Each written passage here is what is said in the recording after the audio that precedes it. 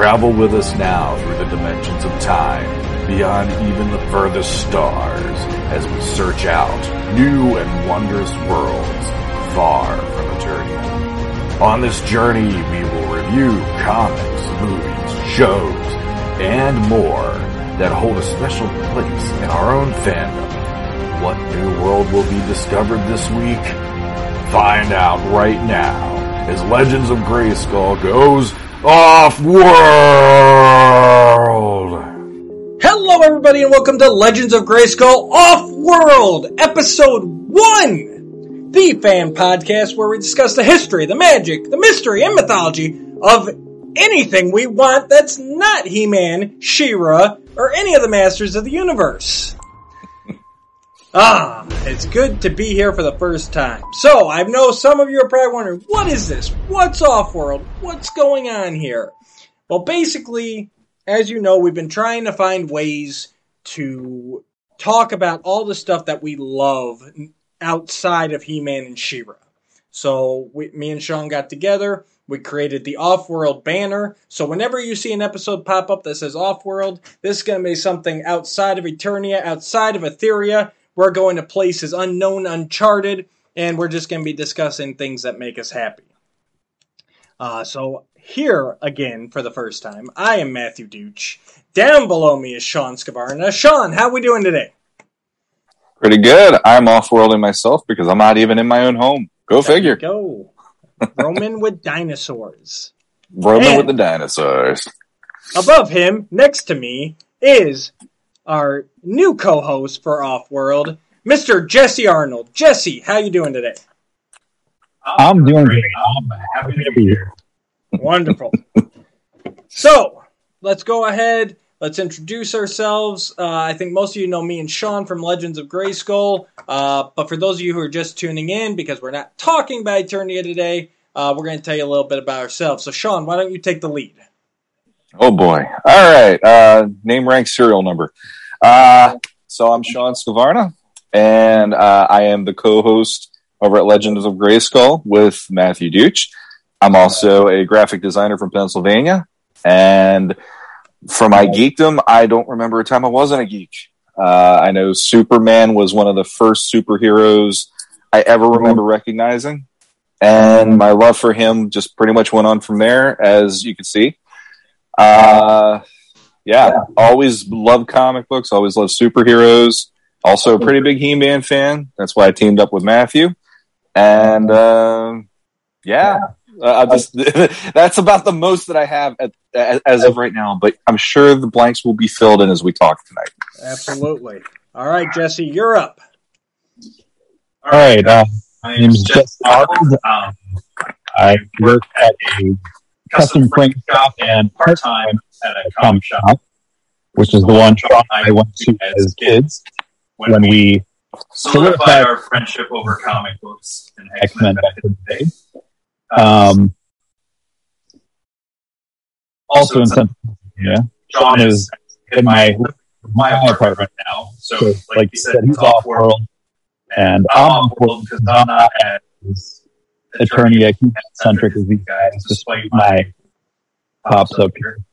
But I'm happy to join on the geek and see where this goes.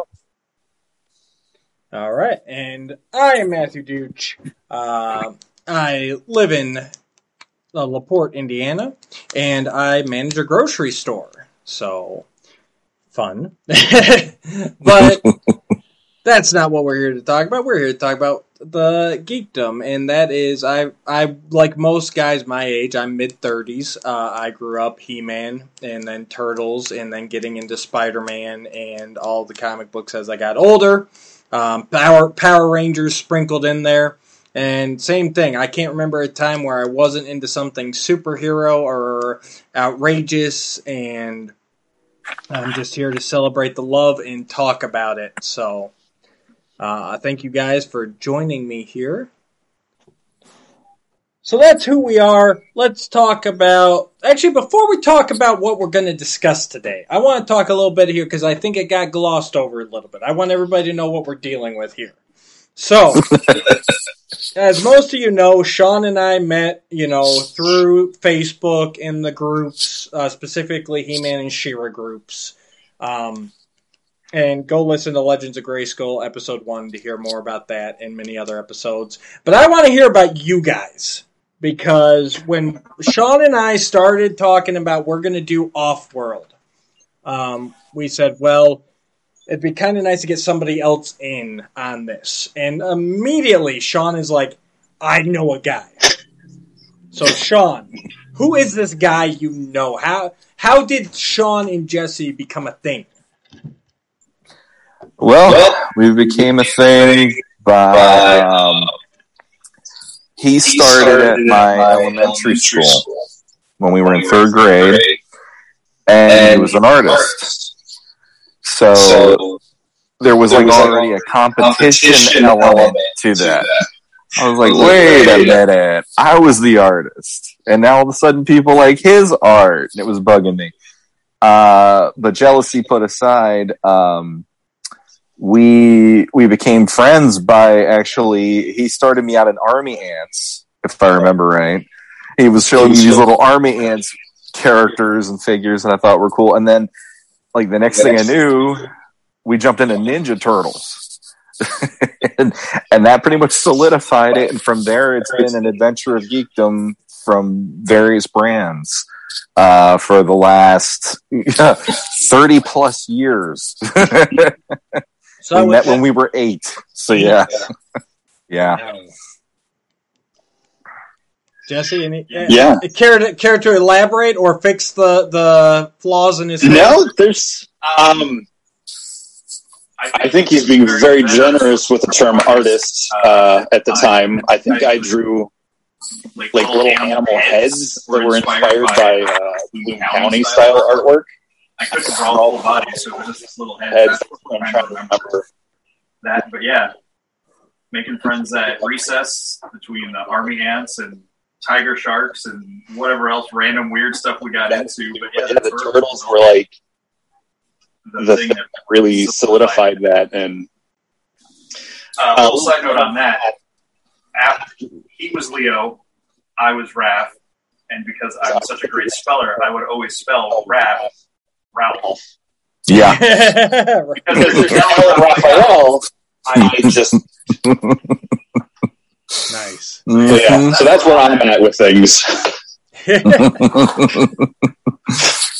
Very nice. Very nice. Well, it's good to have you guys. All right, let's get into what we're talking about today. So, this is something that Sean and I have been talking about for a while here. I'm sure you guys have been talking about it too. And that is the Zack Snyder cut of Justice League that was released, probably a couple months ago now, to HBO Max. If I remember correctly, 4-hour long epic. So we are going to get into that today and talk about this thing. So, what is your guys' DC background? When you think DC, where does your mind go? Whether it's a particular comic run or series or what, or maybe it's the movies. I don't know. But for me personally, when I go just DC at its core, to me is the Bruce Timm animated universe. Batman the Animated Series, Superman, Justice League Unlimited, like that. Because I didn't get to the comic store as much as I wanted to as a kid. I was the only one in my family into comics. None of my friends were really into comics as much, and there was no local, like easy access store. Everything was across town, or I'd have to have mom or dad drive me, So growing up, having those on television, that built the basis of DC for me. So what about you guys? Jesse? Well, like Sean said, Batman and Superman were just always in the consciousness. The Chris Reeves movies were already out. I was 8 or 9 when Batman came out. The Tim Burton movie. Yeah. So, there was a Super Friends on TV, the Superpowers action figures. So that was kind of like my introduction to DC. They were just another bread and butter staple of just things that were there, but I never got super into them until the Batman movies. But at this point in life, when I think DC, I think Darwin Cook's New Frontier, the comic. Because that, from where I'm at with DC, that is kind of the epitome of what those characters represent, the inspiration and all of that of what they represent, I think is best encapsulated in that story. And Wonder Woman and Aquaman are probably my two favorite characters at this point in time. Wow. All right. We'll elaborate more on that later. But Sean, take it away. For me, it was, basically the Chris Reeve movies when I was a kid. My mom was heavily into Superman. So it was never, it was always, we'd go to the 7-Eleven in Baltimore and I was able to pick up like Superman comics, Detective Comics, Action Comics, Justice League, Batman, whatever. And those were kind of mainstays for me. But yeah, like the Chris Reeve movies kind of set the bar. But then my mom introduced me to the George Reeves Superman 50s TV show, the Batman 60s Adam West series, him and Burt Ward. And Julie Newmar made me, not sure why I had a funny tingling, but she definitely proved that puberty was going to be fun later on down the line. And then obviously, like Jesse, when I was like 9 or 10, then bam, Michael Keaton Batman, Jack Nicholson Joker movie, Batman 89. And honestly, compared to you, Matt, I don't have as much experience with the Timverse compared to the earlier stuff like Super Friends, Superpowers, like Jesse said, the toy line. That was a huge staple for me in my toy collection when I was a kid. And also the comic book drawn by the late great King of Comics, Jack Kirby, the King. Right. So yeah, that was pretty much my mom laid that foundation for love of Superman from a very early age, and he's never gotten old for me. Nice. No, yeah, and that's just going with our ages. Like, as most of our viewers know, I was born in 85. You guys are a good jump ahead of me there. So he's being very gentle on that right now. Sean gets very cranky when I make fun of his age. So, but no, yeah, Super. That's right. I'm still younger than him, so. Nice. Yeah. Yeah, a couple months. Only a couple months. But yeah, so I'm glad for that. I'm glad Sean is still the oldest guy in the room. Oh yeah. Happy. But yeah, that's the thing. That's, your Super Friends was my Batman. Like that was, I remember Super Friends and all that, but it was reruns. It was Cartoon Network. Sure.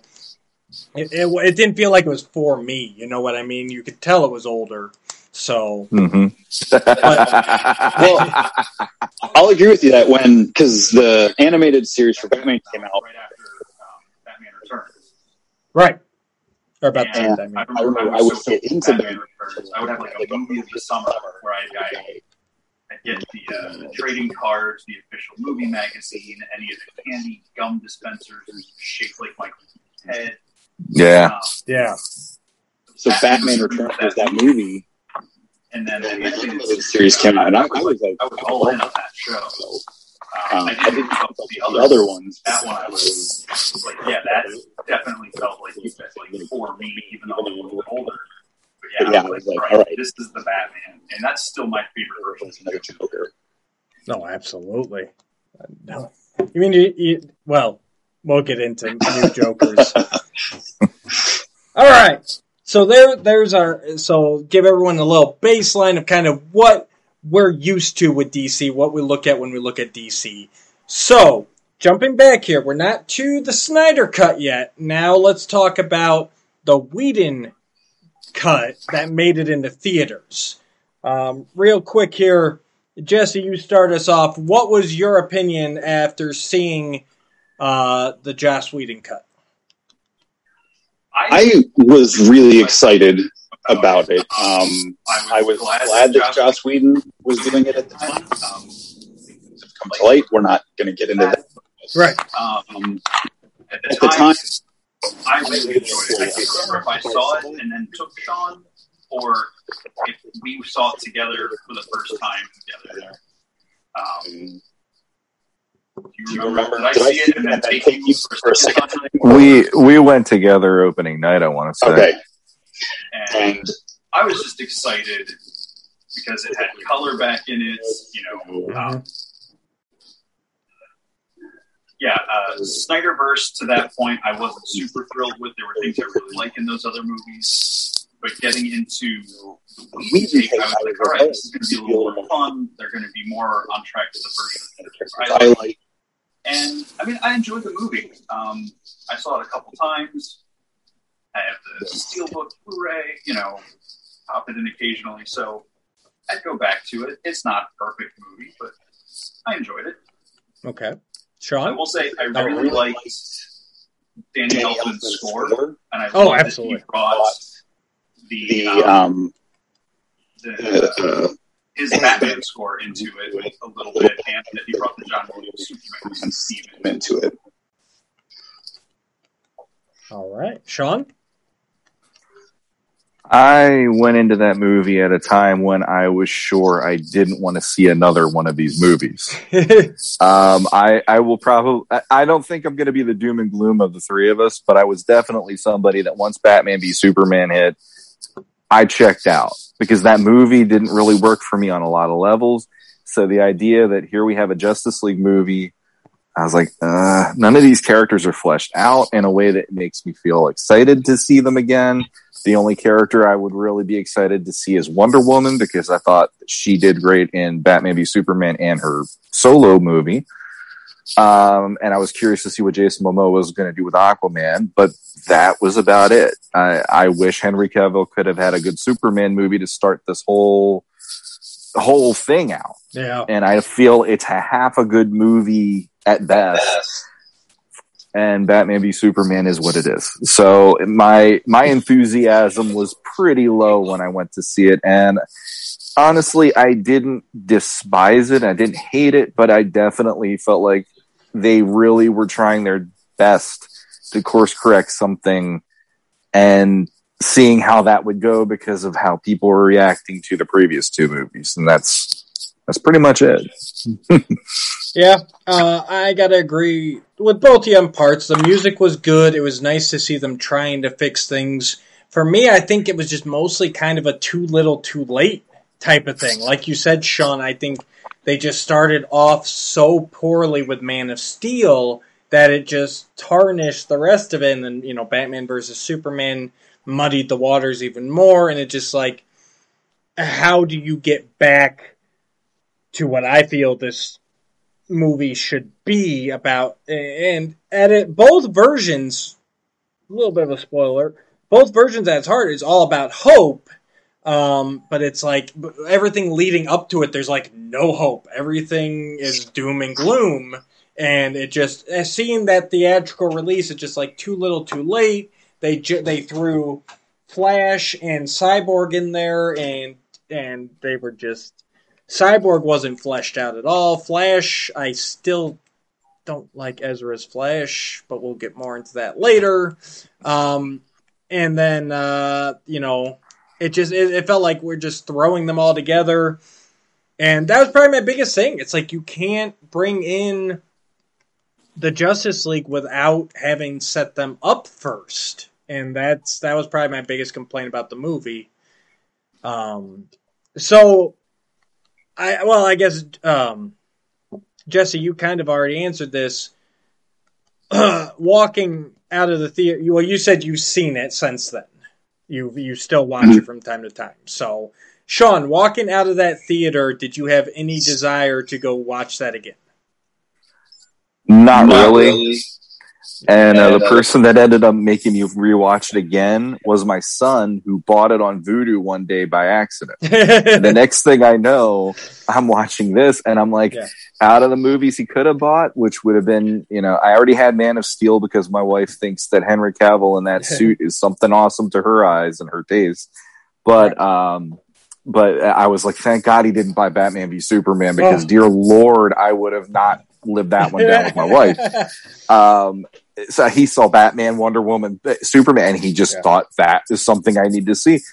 And honestly, it works for kids. That was something that really shocked me, because I rewatched it with him, and I'm sitting there going, it's not that bad as a popcorn flick, but if you want to actually put like an Avengers level feeling to this, it's lacking very much.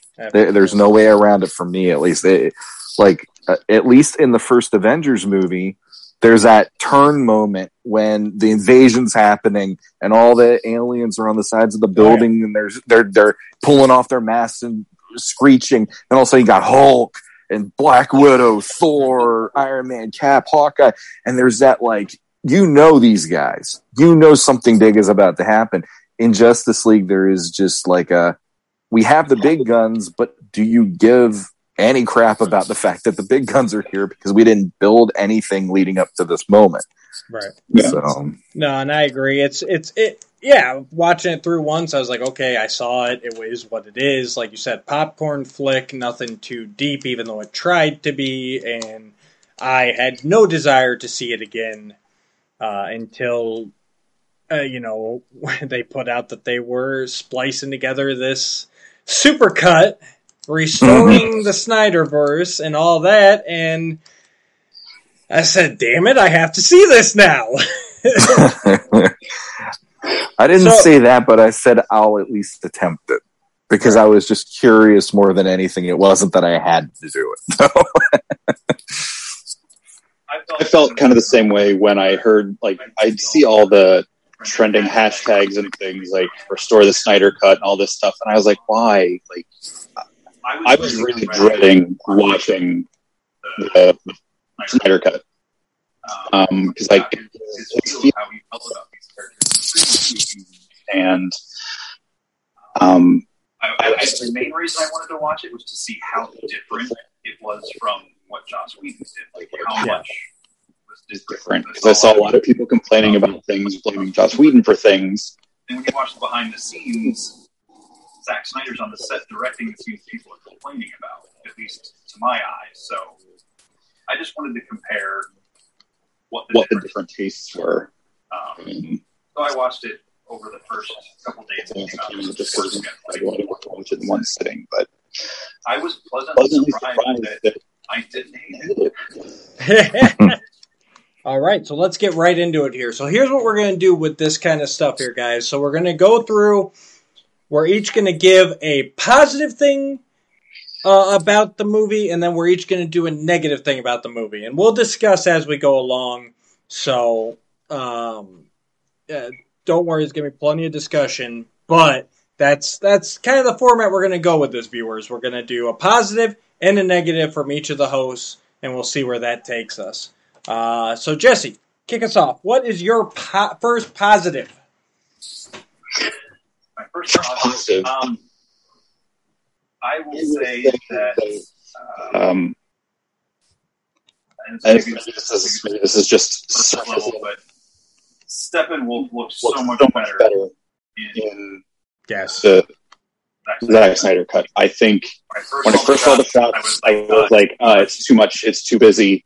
But actually seeing it, watching it happen, and especially like just the coloration on the metal and everything, I was like, all right, this is much more intimidating than I was expecting that image to be, and that really worked for me. Oh, I completely agree. It was an amazing upgrade. He actually looked alien this time, and I thought the same thing with the armor, like constantly shifting and stuff. But by God, it worked perfectly. I was scared of him. And while we're on it, not only the design, but just his storyline. And be warned, guys. I mean, Justice League came out a while ago here. We're spoilering everything you see here, this is spoiler filled. I should have given a warning beforehand, but we're jumping all around. We're talking about it. But what do you think about his story too? That line where Darkseid tells him, spoiler alert, Darkseid's in the film too. Where he tells him like he's got like 10,000 more planets before they're even before he erases the debt he's owed. Like they really dug into the whole apocalypse hierarchy and what Steppenwolf means, which I felt was really lacking from the theatrical release. I agree to set that up, but I feel like they never delivered on his backstory. Yeah. They set up the cost and what the balance was or whatever, but we never learned what caused him to be in that debt. It was... Oh, no, I guess I should have watched it again. Wasn't it because of his loss on Earth the first time? He didn't lose on Earth. I'm going to take your word for it. This is why we used to get into fights. They changed that backstory scene. Darkseid is the one who loses in the theatrical cut. Yeah. Steppenwolf loses, and that made sense. They never said what his blunder was or his flaw of it. Okay. If they did, I missed it. Yeah, then I did too. I guess I just assumed. Now thinking back, they didn't show him, but I just assumed he was there. But actually, you saying that he wasn't makes more sense because one of my complaints was how Steppenwolf didn't realize that Earth had the anti-life equation. So that makes more sense if he wasn't there for that original battle. All right, Sean, any thoughts on Steppenwolf? I want to say, wasn't it 50,000 worlds? And then that made it probably. even worse? Something like that. It was a ridiculous number. And even Steppenwolf in that moment he's like, I'm never going to repay this. Like, this is ridiculous.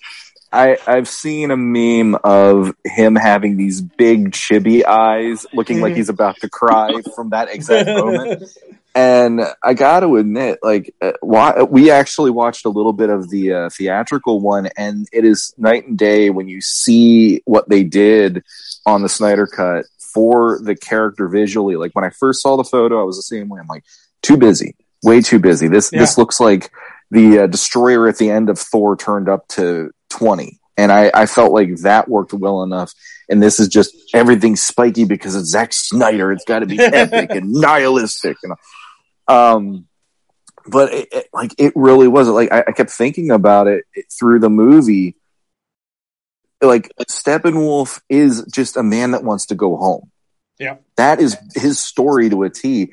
And the fact that he comes up against, the greatest heroes that Earth has for DC, and he ends up getting killed at the end and all that. It's like, yeah, damn, that was actually something I didn't expect to feel, but I actually felt bad when his head gets sent through the portal and Darkseid just crushes it. I'm like, my God, dude, like, yeah, you didn't have to even go there, but you did, so I was impressed. I was impressed by, they made him like a force of nature in this one. Mm-hmm. And in the other one, I heard reviews saying he looked like a PlayStation 2 boss villain. And I agree completely, because after seeing that version, and then watching the other one tonight, like we did, there's no way around it. Like, I gotta, as much as I'm not the biggest Zack Snyder guy, things like that make me go, it works. Mm-hmm. And his vision of that actually makes sense. And just like his casting actually makes a lot of sense with a lot of these characters too. But, very, very surprised by how well Steppenwolf was received by me, in 4 hours worth of this movie. Yeah. Ain't that the truth? All right. If we're good on Steppenwolf, Sean, what's your positive? I'll just go to the one that I talked about the most when Jesse and I watched it just a little while ago, The Flash. I wasn't the biggest fan of the Flash in the original. They had him too bumbly, he was the comic relief. And I don't feel that really works for the character because in my head and the way that I've always understood it, the Flash, Wally West Flash can be a little more the jokester. He can be the one with the quips. He can be more the comic relief. But Barry Allen Flash is a lot more serious.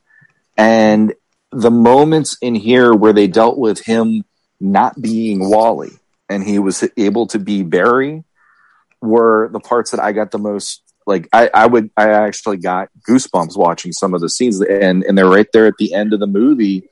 You get to see, him. His whole storyline with his father is still intact, where he's trying to get his dad out of prison, and he's trying to show Dad, I'm trying to do the right thing here. And then you have that moment at the end where it's like, okay, all bets are off, all the chips are down. Literally, they've lost. Which I like that. I love that part of the movie because I love that no matter what they did, they lost. And it was only one person who actually pulled them from the brink, which was Barry, and his little positive talk to himself in that moment has to be one of the best things that Zack Snyder has given us on a superhero movie to date. Because his, Dad, I want you to know I was the best of the best, and and make your own past, make your own future. And it's like, I'm getting chills just remembering how that goes, because that was probably the best moment Zack Snyder's delivered of this is how a superhero should be feeling. This is what it should make you feel to watch them in action, because I'm not only in awe, but I'm also just cheering for that guy like crazy. So kudos to Ezra Miller on his Flash in this, as well as amazingly Zack Snyder for letting it do that, for letting it be hopeful. I will say that in the end battle when Barry reverses time to keep them from losing and give the extra time that Cyborg needs was a good scene. I still don't like this Flash though. And this cut did nothing to change that for me. He like you said, he's too bumbly, when Barry Allen gets his Flash powers, he is supposed to be he's a teacher, he's a mentor, Barry has always been a do-gooder, he excels in his field even before he has his powers. Like he's a good person. He does well in this Ezra Miller, and I can't really say Ezra, because Ezra's only doing what the script asked of him. But I just felt the whole characterization was wrong, and I mean, to me, it was even past Wally West. It was. Actually, it popped in my head earlier today thinking about it. He's more like I would imagine Bart Allen coming back from the future. Like, that's the Flash that I saw there. And to me, that's just not Barry. So I'll give you that end scene, but I'm not budging on I don't like this Flash. Especially with... And nothing against you, Sean. Especially with having Grant Gustin's Flash out there. And that's done so well, I think more so in the right direction. So, Jesse, you got some stuff to say. Well, I do, and we're not going to go into the show, but I do like Grant Gustin's portrayal of Barry and that more serious take on him. I said to Sean when we were watching the last half of the Snyder cut that I was like, I don't necessarily feel like he's playing Barry, but I like the character he's playing. Except for the whole scene with the hot dog in the car. Thank you. Like that moment, but I like that they tone down him trying to bro out with Cyborg. Yeah. Like I said to Sean, when they do that fist bump at the end, that feels so much more earned and not the payoff to a joke.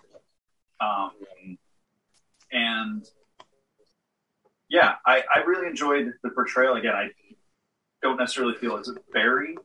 I don't have as strong a tie to that character in general to have too strong of the other. But I like what he brings to this movie, especially this version that Sean was saying, that whole end moment. And even the moment in the ship when they bring Clark back to life. and the whole scene kind of bumbles a little bit with the you say one or no, or Right. go or no. I really like what they did with him. How he's younger, he's more unsure of himself and the powers, and he's just trying to make friends and trying to figure out what he's supposed to do with his life. Sean, rebuttal? I can't argue with either of you on the Ezra Miller take on it, because honestly, I'm right there with both of you, unfortunately, where I'm saying this isn't my Flash.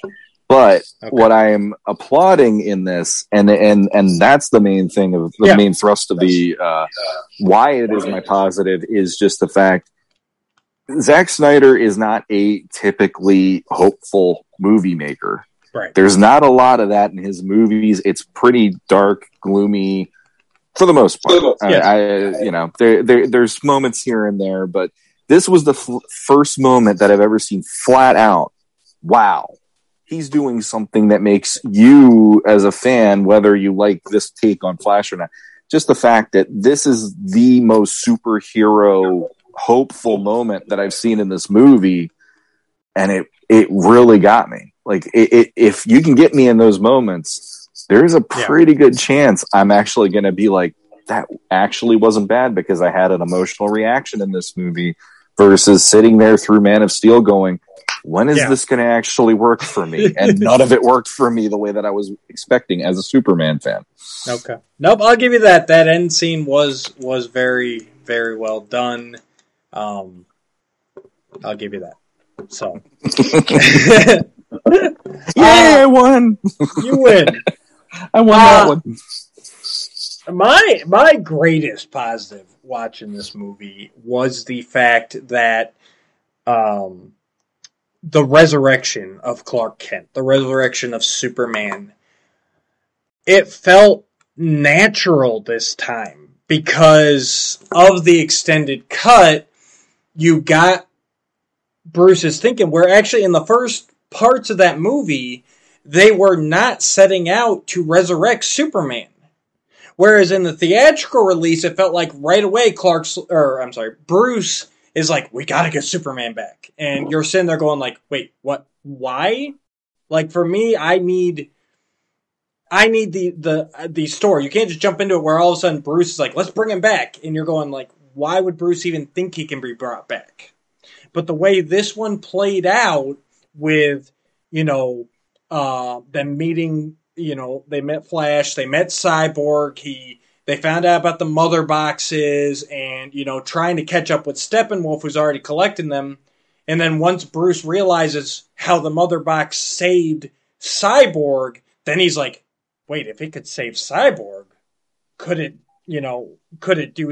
bring Superman back? And it really just felt like a good story this time. Whereas before you're thrown in and you're like, why are we trying to resurrect Superman? Why do we think this will work? What? It just felt like, because it felt like Robin Hood, Prince of Thieves, Men in Tights, he gets another shot. Mm-hmm. Like, what should we do? Oh, well, the script here says we need to resurrect Superman. All right, let's resurrect Superman. Because story. Yeah. Because story. Right. This one felt very earned. Like, you got how Bruce connected those dots, and he's like, wait a minute, we can do this. We can bring him back. Because his initial thrust in this story was to get this group of heroes to replace Superman because he was gone. And then once they realized they could add him too, it flowed so much better, and I actually found myself caring about it. Yeah. Anyone? Rebuttals? I totally agree with that. The natural way they come to that and discuss it. I like that he's got this hope that it's like pardon the expression, it's like Bruce had a come to Jesus moment at the end of Batman v Superman. And in the theatrical cut, like, he's already out on the mission field, like, trying to make converts. In this, it feels more natural of him processing through what he's doing. I said to Sean, because there's the scene at the end where buy the farmhouse back for Martha and everything. And I was like, I just feel like he's been so focused on his team that he hasn't paid attention to anything else to realize that she got kicked out.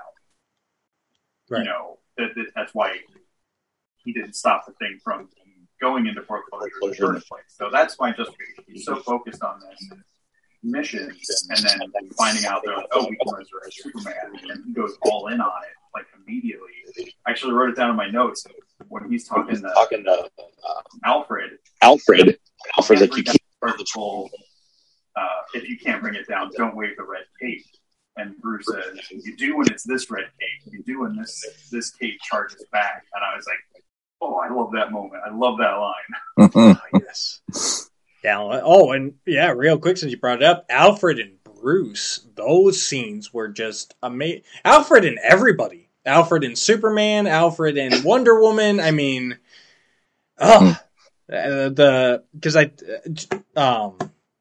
yeah, we'll go for a little bit of a cheat twofer there. But yeah, having Alfred so much more present in this, really, it helped the Batman angle, it helped the story angle, it really helped push it to the next level for me, seeing, you know, just a normal everyday butler interact with these gods, and just him not even caring either. He's just like, oh yes, you know, we can, you know, just talking to him like they were one of Master Bruce's friends. Yeah. Yeah, when they come into the Batcave or whatever, he does kind of, as they all walk by, kind of looks at Aquaman. It's like, don't drip on the carpet. You know? Sean? Let's see. I actually, even like, for the resurrection part, even the staging of Lois worked better for me. I like that in the story they established, okay, every day she goes and gets a coffee, and she'll bring it to Jimmy Olsen, who's now a cop, and he's in his 60s now, because that was Mark McClure from the Superman Christopher Reeve movies, which was, I like that. Oh, was it? I didn't even that was Jimmy Olsen or Marty McFly's brother, whichever one you want to go with.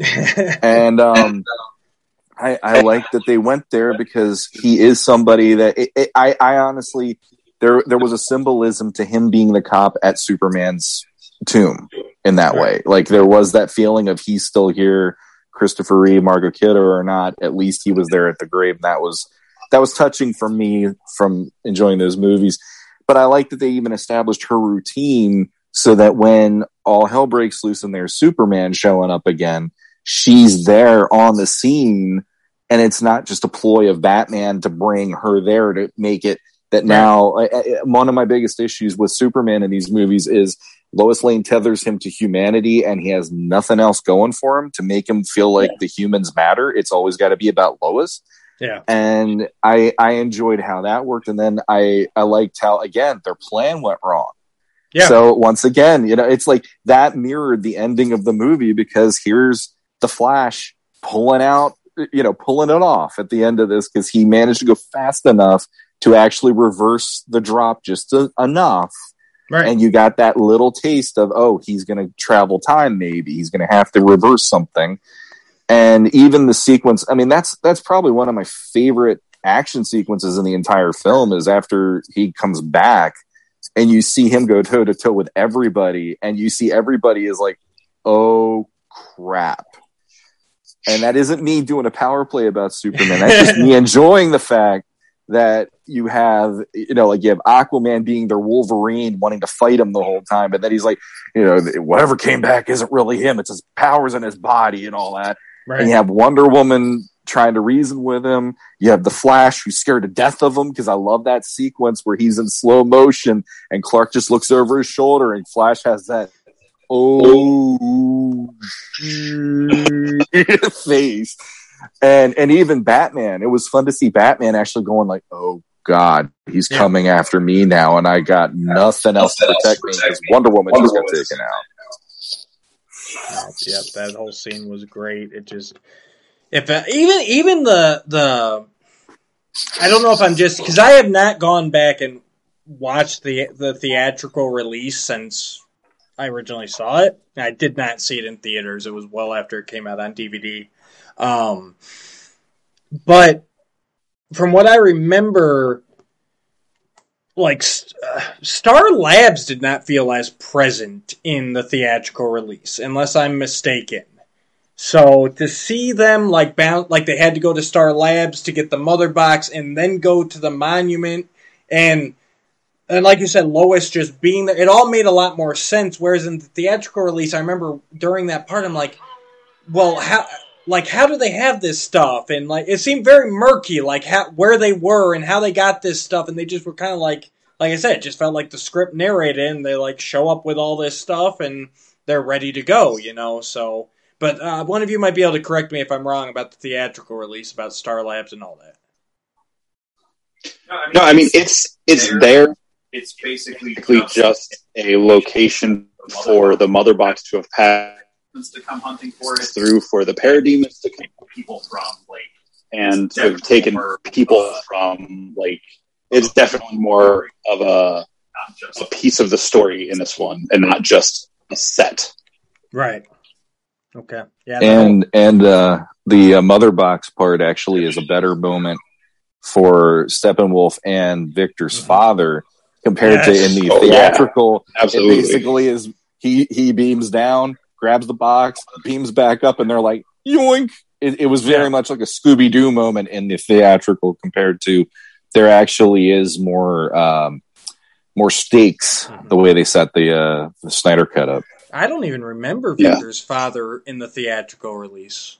Was he? Technically? He was not involved in that sequence at all, no. Okay. Because I think the last time we see him is when they save him from Steppenwolf in the Stryker Island. And okay. End of the movie when Cyborg like remakes his form. Right. Okay. All right, negatives. Sean, you start us off this time. What was one negative of the Snyder Cut for you? Oh, there's one that I want to say, but I feel like it's so minute compared to another one I want to say, so I'm really having a hard time. All right, I'll go with the smaller one because one of you might take the other one. I'm thinking. Okay, it wasn't a negative. With the detail, but the Man of Steel theme, and they have that little piano melody that comes in. It's this gentle do do do do do do and all that. And every time that comes into the movie, there is a part of me that kind of like I love that.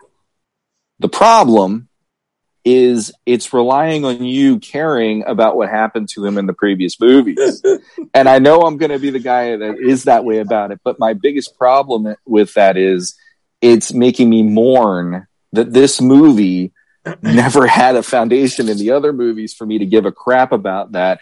And I feel like it's a wasted opportunity that could have mattered. That could have been something.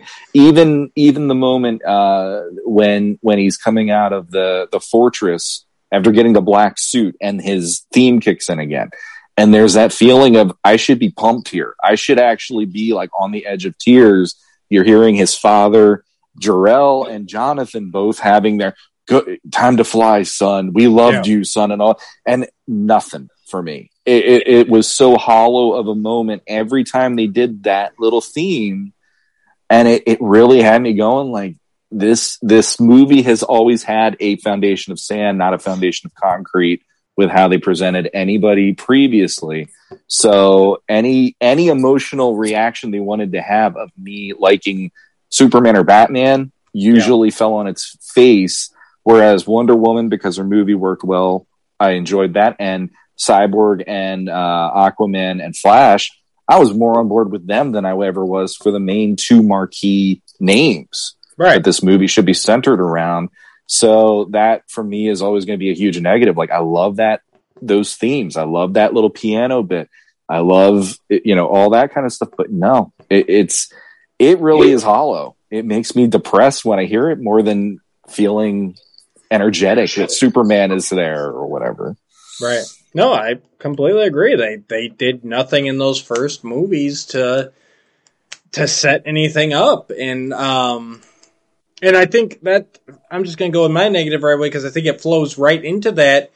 It's the message of hope that the hope is lost that they try and slam down your throat in the beginning of the movie. How the world is mourning the loss of Superman. You know, we see London, and they've got the Superman banner on the bridge. You know, Yeah. and like all around the world, they're showing how, you know, hope is lost, all this and that, and it's like, but Superman was never a symbol of hope in these movies. And so by not setting it up in Man of Steel and Batman Superman, it's hollow. Like you said, it's hollow. It does not ring true that the whole world's like, oh no, we've lost a great hero, because he's never been a great hero. He's never been the Boy Scout that Superman should be, the guy that the whole planet knows he will do the right thing no matter what. You never got that. So with them going here and saying, you know, the only thing that gets you caring about the death of Superman is your history of the comics, our history of the animated series. Like, they are just preying on our previous investment with Superman outside of the movies. Yes. But if you want this to ring true and you want us to actually come into the beginning of this movie feeling like the chips are down, our backs are against the wall, we're hurting as a planet, you had to have done something earlier. Exactly. There's no other way around it. Yeah. This is always going to just bug me. It's always going to be that way. There was actually a point I had too, which annoys me, and now I'm like, I'm going red in the face because I don't remember what the point was. But no, like it's show don't tell, and don't expect your audience to ever come to this prepared with their homework when you should be doing that on the big screen. Because what defines this Superman from Christopher Reeve? Because the main thing that this is what I remember. I just remembered it. I said it to Jesse when we were watching earlier too. I'm like, this Superman is nothing but a reactionary superhero, and he does knee-jerk reaction. Like in Man of Steel, the Kryptonians come and threaten his mom. What's his reaction? He just beats the living bejesus out of Zod, and then he has to fight all these other Kryptonians, and he puts other people's lives on the line because he just reacts. Same with when he's fighting Zod in Metropolis. He's reacting to Zod. He's not actually formulating anything that makes you go, Superman has a plan to try to stop this guy. It's, I'm going to punch you as hard as I freaking can. And if that doesn't work, I'm going to keep doing it. He did that even at the end of the movie with Steppenwolf. That's basically the reason that they wanted to bring him back. They're like, dear God, we need to have somebody that just punches him a bunch. Because that's what he does. He shows up, he breaks the axe, and then he just starts punching Steppenwolf. And I actually felt bad for Steppenwolf because I felt bad that the guy just wanted to go freaking home. And here he's getting his face rearranged by Black Suit Superman. You know, it's no, you can't rest this laurel of he represented hope. Well, how? Because what did he do in any of those movies other than react in not the greatest of ways? He didn't think anything through. It was an emotional, like Batman v Superman. Oh, well, I have Martha. They're going to kill her if you don't kill Batman. What's he going to do? He goes to try to kill Batman because that's what Lex Luthor told him. Right. He didn't come up with another solution. He didn't use his wits. He just used his brawn. He's like, well, I guess that's what I got to do because they told me. You know, and like that was one of the lowest moments in Superman history for me, was him going, you know, there aren't any good men anymore or whatever. He says the lowest in that. And I was like, this is Superman? Go ahead, Jesse. So, yeah. I know you got thoughts. No, it's not specifically the music cues. But I totally agree with that. It's tied to this. This isn't my negative. He's still reacting to Sean's negative, but it's kind of is the most amazing thing with Martha in this movie is freaking Martian Manhunter. Yes. As cool as it was to see him in this movie, even though was have this beautiful conversation with Lois, and when they revealed that it was Martian Manhunter in the hallway, I just like threw up my hands and I was like, all right, that's stupid because she was kind of like not a great character in the theatrical version of Martha. Right. And I really loved the connection they had in that scene talking about needing to move on and all of that. And it was like, it felt like they were earning it. And then they just ripped the carpet right out from under me. And it's like, why does Martian Manhunter know to have conversation that way?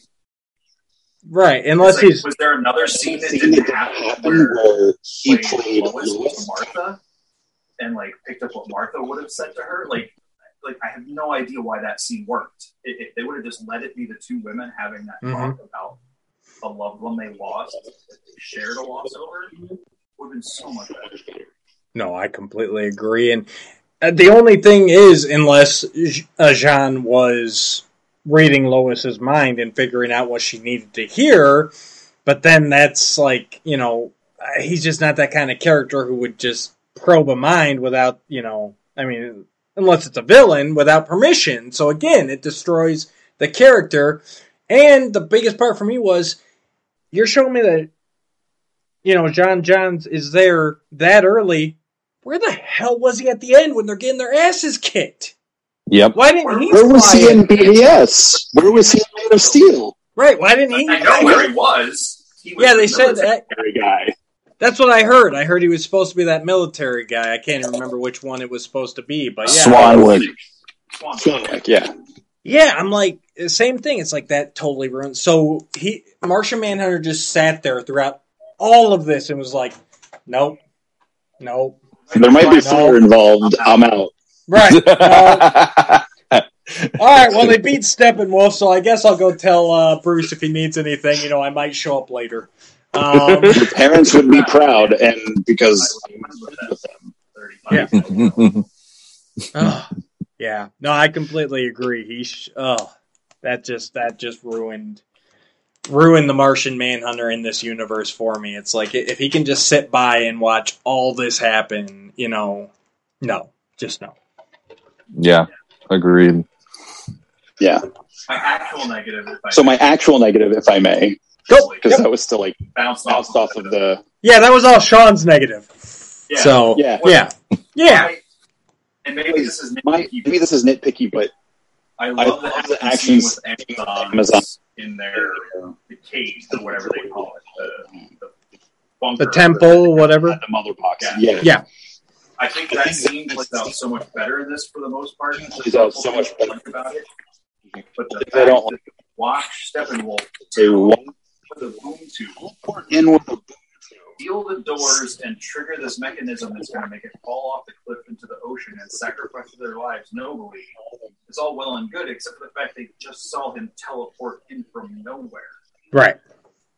Like, it was like if they had shown something him inside where he destroyed something that he brought it down and he killed them knowing he could escape, that would have been more tragic. This just felt like you just killed all this for no reason. Like when I thought Cyborg's dad died for nothing, and then they realized, no, he sacrificed himself to turn that into a tracker. It wasn't just trying to destroy it and he failed. Good, at least they redeemed that. Yeah, and honestly, that whole, like, our last-ditch effort is to throw it into the ocean. It's like, well, okay, I hope the Atlanteans never come and try and steal the mother box, because that would be perfect for that. Like that's your only resort. You have an island full of women, and your only plan is, if all else fails, throw it in the ocean. Like someone can't recover it from the ocean. Right. Like the whole book just trapped him so they could get away long enough to get away. It's like, where were they going to go? They never leave the island. Where were they taking the mother box that he wasn't going to be able to just get to? It was such a waste of lives. Yep. Nope, I agree. Although that scene is fun with them riding on horseback and throwing it. The scene is great. Yeah. Just the cliff part. Well, that scene kind of blew my mind, because you have freaking Steppenwolf throwing horses in this one instead of in the original one.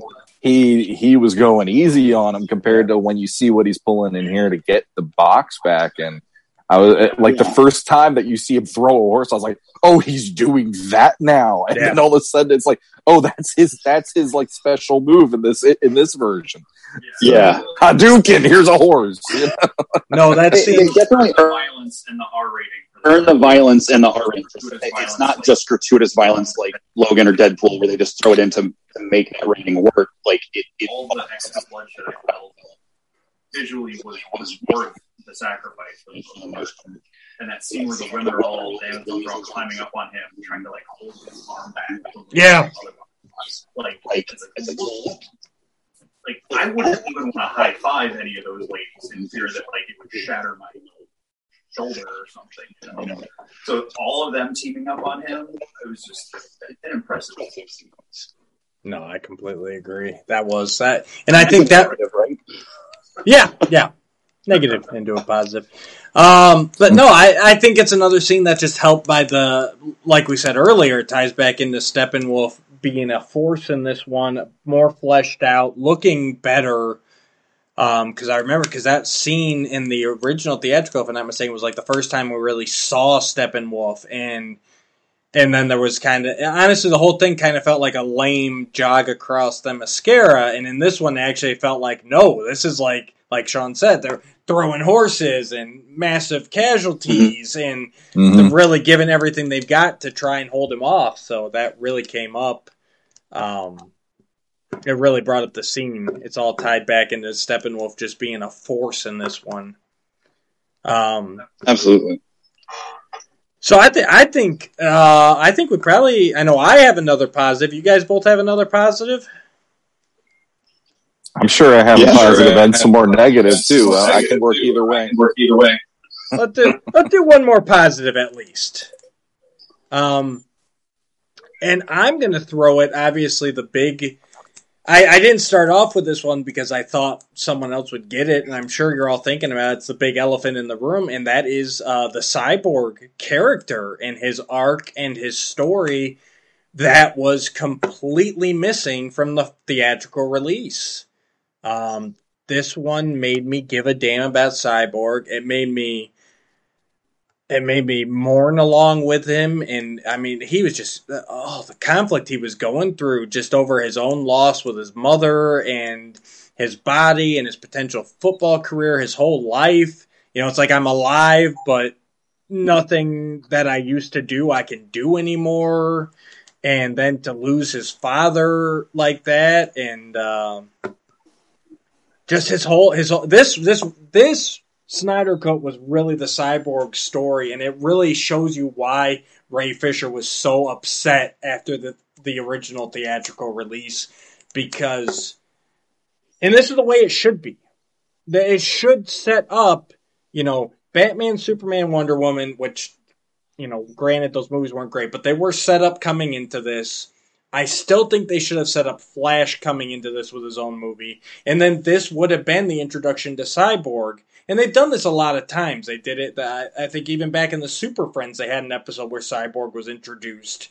Very much the New 52 Justice League, Cyborg was kind of at the center of that, especially with his ties to Apocalypse. And he is kind of the perfect entry, or the gateway person for us viewers to experience his story through. It really should be the Cyborg story, and I thought it was just executed perfectly. Mm-hmm. Yeah, I was pretty shocked by how much the story changed by adding in what they did with him, and I honestly they really did flesh out a character that was very, very paper thin for me, and he was just basically. I know they were saying like some of the things about Joss Whedon. It was there's possible racism involved, and when you see the portrayal that he did in that cut, there was more of like let's make him an urban angry youth. And in this one, you could definitely tell it was not aimed to be that. It was, here is Victor Stone. This is what he's up against, and even having those moments where you get to see inside of him and he's whole again. and he's getting to see all the things he can do to manipulate the world based on he's now attached to everything from an electronic standpoint, from an internet and a wireless standpoint. It's like, yeah, I liked adding to yours. I know this is a divisive scene, but I liked it when he helped the single mom, the waitress. And I know you had issues with that. And I know I've talked to other people, but there's that element of that was one little moment that made me go, it showed that he cared. It showed that he wasn't a man of just electronics. He sees somebody that's down on their luck and he's just like, I want to help them. No, it was not the greatest idea. It showed he cared, but it showed he cared. There's no way that bank's not going after that single mom, and she's gonna have like felony charges brought against her and everything else for hacking into the system and stealing all that money. So it's the Snyderverse. You got one hopeful moment, and then he wants to crush it down again so that we can have nihilism all over the place. No, I agree. I don't think I realized how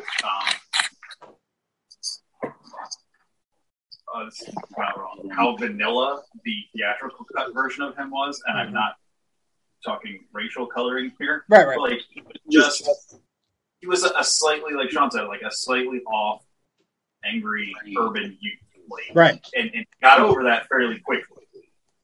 And I liked him from the beginning in that version until I saw the Snyder cut. I was like another character in a different universe that has become my favorite. I didn't like him at first in this movie. I was like, man, he has got a real, not that he doesn't have a right to be, but I was like, I don't enjoy where he's at right now. Right. By the time we come to the end of the movie, I'm like, yeah. Like, he has that scene with the, whatever, the spirits or the Desaad, like, priestess things where they're disguised as him and his parents, and they're like, oh, my broken boy, you don't have to be alone anymore. And then he's like, I'm not broken. I'm not alone. Mm-hmm. And they all start to, like, turn into their real selves. Like, that's giving me goosebumps right now. Because, and I was like, so, like, I'm glad I didn't like him at the beginning. I didn't like that they gave him such an arc. And it wasn't just, I'm the angry guy, but by the end, I'll do that fist bump because you're okay now, Flash. Like, no, they do so much better with him in this. Yeah, he was literally broken, and he had to accept who he was now, that he couldn't go back, but that he still had something to offer. And he's so misguided. He's so angry at his father for which he had every right to be, honestly. But at the absolutely. End, but then to lose him like that, and him and Victor realize, like, he was the last family I had, and I spent my last day or his last days just being angry at him. And then at the end there, when he puts the recorder back together and listens to the end of the message and realizes, like, no matter what, at the end of the day, my dad loved me to death, and he only did this to me because he couldn't stand being without me. Like, that scene hit me. That scene hit me in the feels because, and there's nothing he can do. That's the other thing. I like that they, there's so much. There's always that temptation, especially in superhero movies and fantasy movies, to right all the wrongs at the end and find some way to, bring somebody back or whatever. But at the end of the day, in this movie, Victor's just got to live with it. And that's the kind of realism I like in these kind of movies. Like, they can be big, fantastic, but at the end of the day, there can be some consequences without it being, Man of Steel, doom and gloom, everything sucks. These are just real. Sure. This is just growth, and this is how he has to deal with it from here on out. Mm-hmm. So, yeah. Victor. All right. I guess you want me to do another positive quick? Yep. I'll go with Zack Snyder's casting. Okay. because basically everything else, the high point for me is still going to be the Flash reversing time bit. Yep.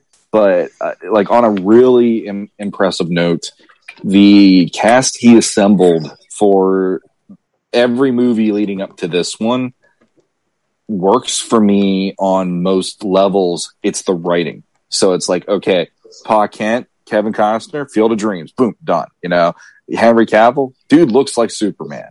There's no way that man does not look like Superman. Absolutely. I was beyond impressed with Ben Affleck Batman. I actually said after I watched this version that I said to my wife that night, I'm like, I honestly think Ben Affleck is my favorite Batman of all time right now. Yeah, if only he'd got an actual Batman movie. Agreed. But we'll have to see what Robert Pattinson does in the coming year or so with his Batman, the Batman. But I mean, how can you look at Wonder Woman and not see Gal Gadot anymore? She just is that woman. I'm positive was born in Themyscira.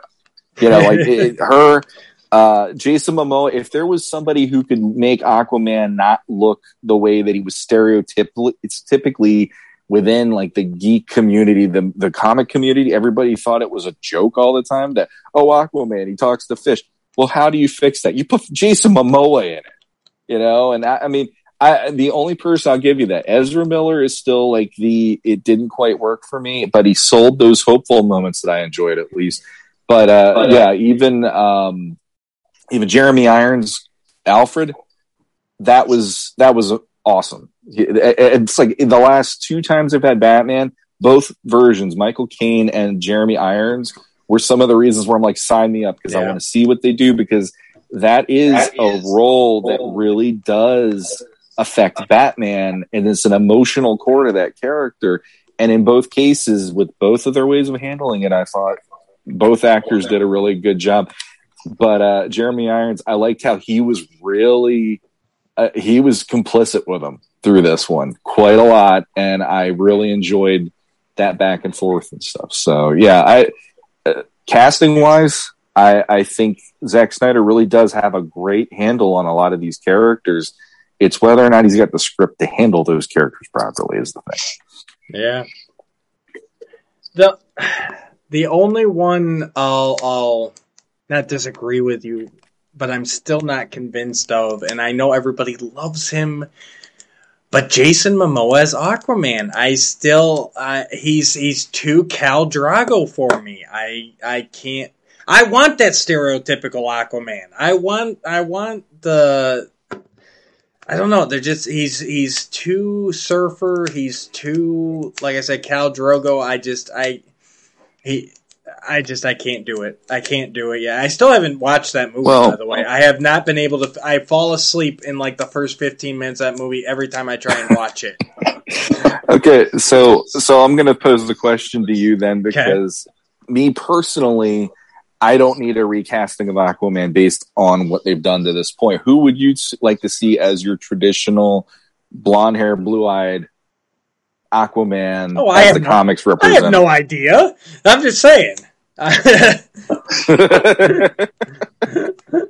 have nobody else to put in that role, and I will give you that. I don't necessarily want a recasting, but beyond Ezra Miller, he's the most like WTF of the castings. Like, how do you look at because they just, like I say, he's just too Khal Drogo for me still. I can't get that character out of my mind. I know that's typecasting the guy, and I'm sorry for it, but that's just where I am. But I will agree, Ben Affleck is probably the best Batman, and we'll probably get, unless some miracle happens, we're going to get the least screen time of any Batman from him. So that's probably the biggest loss of this Snyderverse, is not getting a true Batfleck movie. Mm-hmm. I'll say is casting goes, I'm on everybody. The room is off. Aquaman, the thing that throws me off the most in this movie is the contact. At least in his regular movie, his eyes only go white like that when he's using powers and stuff. It's not constant. Like, dead stare that he's got. My biggest issues with the casting are Amy Adams and Jesse Eisenberg. Oh yeah, I didn't even. You know why I Jesse. forgot them? Because I don't like them. I'm not going to go on a rant on either of them because I think Amy Adams is a fantastic actress. I think she is Wasted on the Yeah. Anything in her performance is Lois Lane. Right. I'm not going to go down that road. But yeah. Otherwise, I'm 100% with you on casting, except for those two. Yeah, no, Jesse Eisenberg is a waste of space. I don't know whoever signed off on that. They have obviously never read a Superman comic in their lives because he is just terrible. The thing about him, it was the expectation angle from my perspective on Lex and him playing it. Because when you saw Social Network, there was that element of, okay, now we're going to get evil Zuckerberg fighting Superman. But then when you see how he played that role, he didn't do anything like Zuckerberg. He just went in there and said, I'm going to make as many weird twitches and all these things that make you just go like, what the hell is wrong with you? You're like, all you had to do was just play Zuckerberg and make it that you are a mental and psychological threat and an intellectual threat to Superman. That's all you got to do. Yeah. You don't have to turn it into weirdness, but you did. See, that's the thing. Lex Luthor, he's the con man, he's the billionaire. I mean, he's a very confident, suave guy and very intelligent. So, I mean, and yeah, Eisenberg took it the whole wrong way. He took it. I could see Eisenberg playing is the Mad Hatter. That's who I could see him playing, little Jervis Tetch. That's more the vein he was in than anything related to Lex Luthor. So, well, leading up to that movie, it was like Mark Strong was the one everyone wanted to see, and I didn't need to see that personally either, though. Like from a fan perspective. Who's he play? Help me out. He was Sinestro in Green Lantern. He was the bad guy in Shazam. Oh yeah, that would have been a great Lex Luthor. Better than Jesse Eisenberg. No, it would have been better, but I actually would have liked to see somebody that you would have been like, oh, they're Lex Luthor. Versus, somebody you already know, because Mark Strong already broadcasts, I am, I'm a bad guy, and I would want to see somebody who's not that guy in that role, because the thing is, he becomes president in the comics. He has to have some suaveness and charm somewhere, What about the guy who plays Jimmy Olsen on Supergirl? McCad Brooks? Yeah. He could be a good. That would have been interesting. He lost his arms a couple weeks ago. What? It's Jax. Oh, he played Jax. I haven't seen that yet. Have not seen Mortal Kombat yet. I know he's a good actor, and honestly, he kind of takes that role in Supergirl. I don't know if either of you guys have watched it, but he kind of becomes, through Catco, he becomes the CEO of it and everything. So basically, it just turned him evil, which I definitely think is in his wheelhouse. He could be a good Lex Luthor. I wouldn't have minded down that. The rabbit hole, but sure. I have one in mind from a video that Sean shared with me a while ago, but we'll keep that in the rabbit hole. But if I can throw out my next positive. I want to hear your casting first, then throw out your positive. Well, it's not my casting. It's someone else much more established in things. And thanks to Sean, they even saw this video. Max Landis' take on Man of Steel or Batman v Superman. I can't remember which one, but he suggested that Superman flies up to Luthor Court Tower, Lex Court Tower, and comes in the window, and Lex turns around, and it's Tom Hanks. Tom Hanks. And I was like, I never would have picked that, but I love that choice. He's got that softness, he's got that charm, and he's a good actor. He could pull off the villain twist where you believe he's doing the right thing, and then people would believe he's doing the right thing, but he's wrong. Road to Perdition. Yeah, no, that solidified. Like I was not believing he could pull that role off until I actually watched it, and I'm like, wow, this is proof. Yeah, I like that. No, he could definitely pull off that. Yeah, I'm just everybody's friend, just a businessman trying to do some good. He's like, no, not him. Look at how he talks to those kids. He's such a sweet guy. Meanwhile, he's like, it would be like if you cast Lex Luthor as Walt Disney. Right. If you put him in the role, like you picture him as all of these wonderful roles he's had. Yeah. Oh, he couldn't ever be evil. And then all of a sudden in the background, he has that look in his eye and he's holding a shard of kryptonite. He's just like, oh, yes, Superman. Sure, we're going to work together, or something like that. Yeah. No, I completely. That's great casting. I love that. All right, Jesse, you're positive. What you got? My positive is twofold. It's the whole collaboration on the Arrow of Artemis scene, where absolutely the whole process of them firing the arrow into the Temple of Artemis, or whatever it was, is so much more. Sean knows this about me. I love fantasy, like epic sword and sorcery fantasy stuff. So anything that rolls more into that wheelhouse, you get my attention. So Wonder Woman, all that mythic Greek stuff definitely gets me. So seeing the whole bringing that arrow out and the whole ritual behind it was great.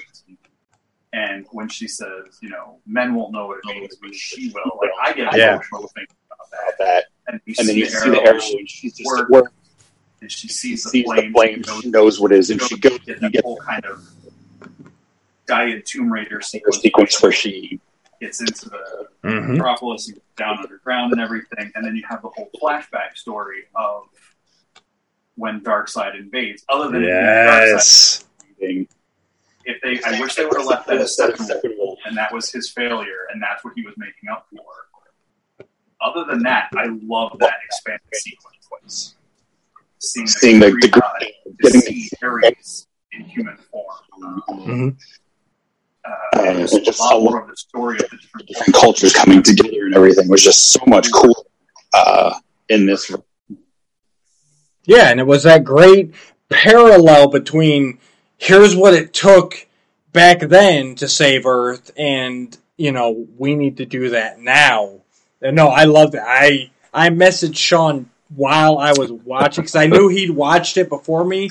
When I was watching, I messaged Sean during, I'm like, oh my God, they did it. Because we'd actually had conversations privately unrelated to Justice League about a similar concept about the old gods and the new gods and Green Lanterns and like how that can all be woven together. And then it's like sitting there and it's like, holy shit, they did it.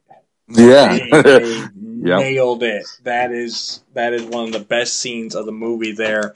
You get to see, the existence of the Green Lanterns, all the forces of man and the Amazons and the gods and everybody just like, hey, there's something bigger than us. And it was just that great bookend of, this is the cycle. Where there are going to be these threats and people will rise up. And, that message of hope, which, they did a poor job of making us feel hope is lost, but by God, they delivered on, hey, where there is hope now. Yeah. I'll say the only part of that I don't like is the same I don't like in the theatrical version, even though it's expanded and there's more to it. When the different cultures take the mother boxes and bury them like they're studying it, and they case all the Amazons, they put it in that cage, that temple, that bunker, and they have their plan of what they're going to do if anyone comes for it, which we see play out earlier in the movie. Right. But the kingdoms of men, they're like, oh, we put it in this iron box. We're going to dig it a 5-foot hole, and there's like 80 of us here. We all know where it is. Yep. Bye. Oh, God. Like, that's my level of responsibility with something important. Like, So what you're saying is they nailed it perfectly. That's exactly what a bunch of men would do. It's like, we just fought this battle. We're tired. We got a 5-foot hole. It's fine. We're not carrying this anymore. Drop it. Oh, and by the way, close your eyes when we walk away from here. We don't want anybody to know where we've been. Right. Well, they got the blindfolds in the bat, and they spun themselves around 10 times. Exactly. Yeah. Oh. Now, that scene would have paid off more if, like, the king executed everybody that was there. He wrote off. Like, that's brutal and horrible, but, like... Right. It would have made more sense. Secret. No, I agree. I agree completely. Yeah. That's my positive. I love like historical lore background stuff when they can show big epic battles and stuff. So. Now, I think we hit most of our major points. I think we hit. We were going to do character call-outs next, but I think we hit just about everybody throughout there. So let me throw this out at you guys. The epilogue. Was it necessary, and did you enjoy it?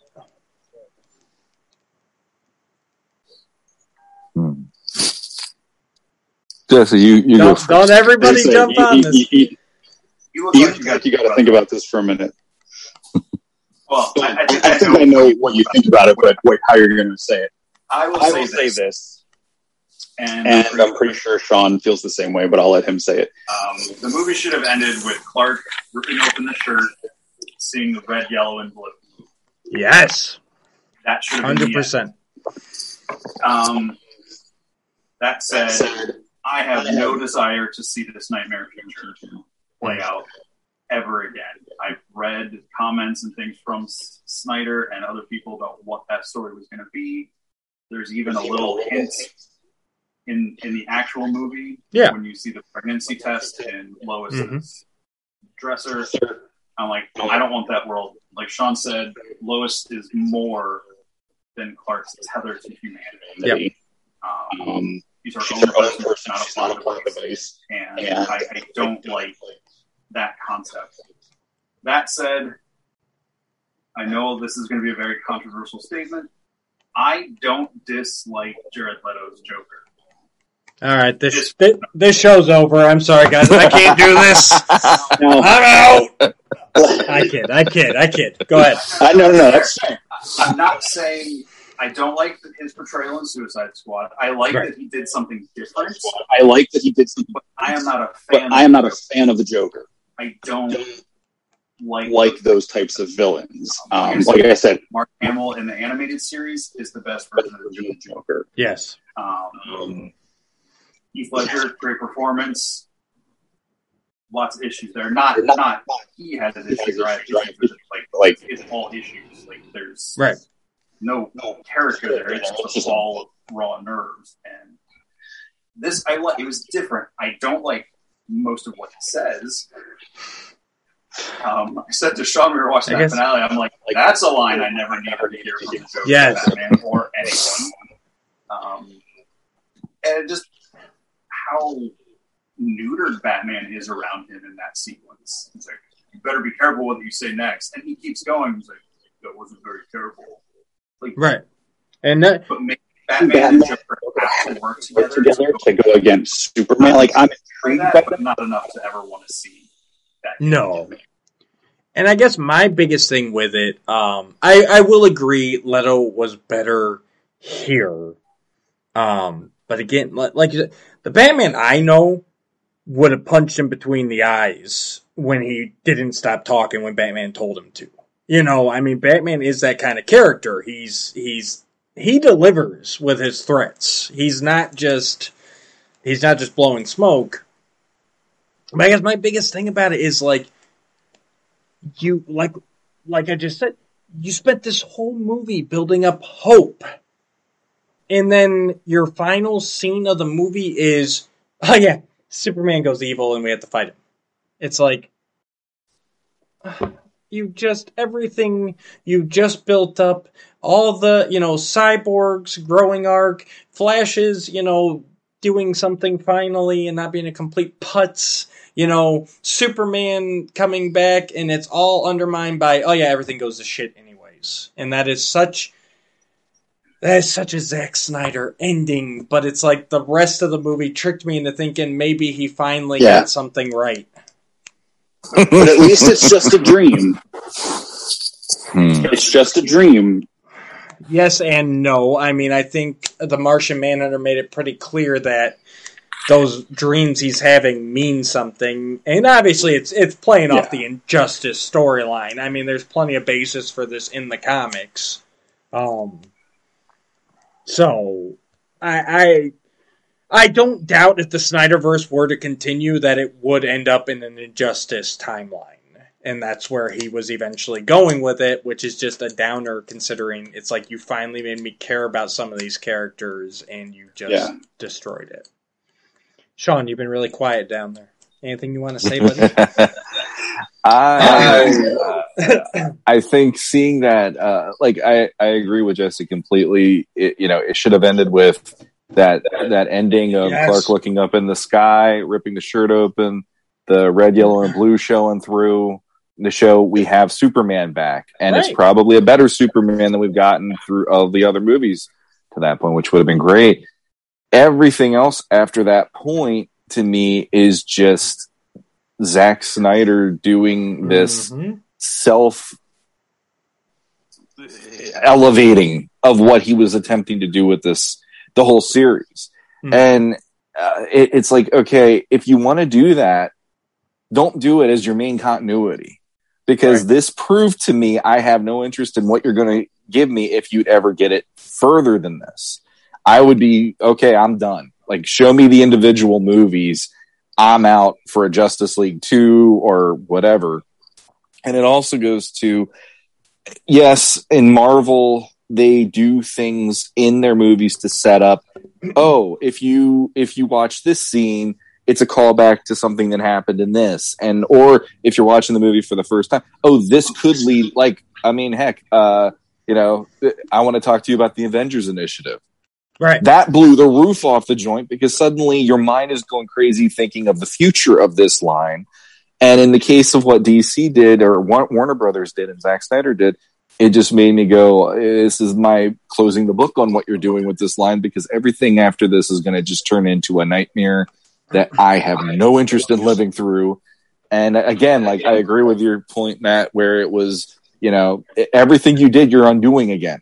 Yep. So why are you doing this? And it's not a place I need my heroes to be. I would prefer something a little more traditional with these characters, because what most audiences get is this version of these characters. They're not going to the comic books like we did when we were kids, because it's already on TV. It's on the movies and all this other stuff. And, they're watching these movies and they're thinking this is the greatest version of Superman because now he's dark, he's gritty. And it's like, then watch Superman and Lois and tell me what you think. I bet you any money you might like that too, because you know what? That actually has a handle on what he's about. And I don't know. Everything Snyder wants to do with the main characters is always, I have to make them as dark as possible because it's the only way I can relate to these things and make them work with what makes sense to me. And, the whole restore the Snyderverse hashtag that started out after this hit. Nope. I have no interest in any of that happening. And I hope to God Warner Brothers and AT&T and everybody else in charge goes, we're good. Because that whole the epilogue bit just had me going, I don't need this in my life, and I don't need people thinking this is the most awesome thing in the world anymore. Just, you got what you got. Can't you be happy there? And I'll agree with that. Honestly, as I was watching through the 4-hour Justice League, towards the end there, I was actually thinking you know what? I wouldn't mind another movie to see where they go from here. And then that epilogue came up, and I'm like, nope, never mind. I don't want another one. Exactly. I'm good here because you just showed. See, and that's the difference. It wasn't. I want to talk to you about the Avengers Initiative, which was just a little, oh my god, they could take this anywhere, or they could take it nowhere. They didn't even have to follow up on it necessarily. It could have just been a kernel that never developed. No, he had this full-blown epilogue that's like, no, here's where we're going. Everything sucks. It's great. You're going to love it. Yeah. So how about you, Jesse? Do you, another Snyderverse movie, or you're good to die here? I'm good with it going to bed. He's had almost 10 hours of screen time with his characters. Yeah. Not counting the production credits on Wonder Woman and get production on Shazam and Aquaman 2. Sorry, he lives next to a firehouse. So, yeah, hang on. Welcome to Silent Hill. Who you going to call? The firefighters. Sorry, I'm surprised we didn't hear this earlier. Oh, and the cops. I should have told them. I completely forgot to tell them because they've been quiet all night. I forgot about it too. I'm so used to it until there's someone new in my apartment. I don't. You know what? This is just the local fire company and the police stopping us from talking about this because even they're like, we don't need to go to this future of Zack Snyder's DC universe. We're good. Shut it down. Let me check here. I don't think he had on. No, he was not on Shazam. I think he was on Aquaman, though. And I'm pretty sure he was on Wonder I know Woman. he got production credits on the first Wonder Woman or story or something. Let me check Aquaman. Yeah, he and his wife had executive producer credits on that, I think. Yeah, because they were kind of the Kevin Feige of the Warner Brothers DC stuff at the time. While you're looking up, I'll just say, I'm good. Yeah. I'm surprised I enjoyed this one as much as I did. It's got things I like. It's got things I don't. The theatrical got things I like and don't. It's kind of a mixed bag between the two. They're storyline-wise, they're essentially the same. Yeah. They just a lot of details and character stories are different. But the overall arc of the story is pretty much the same. So, we're all good with this ending.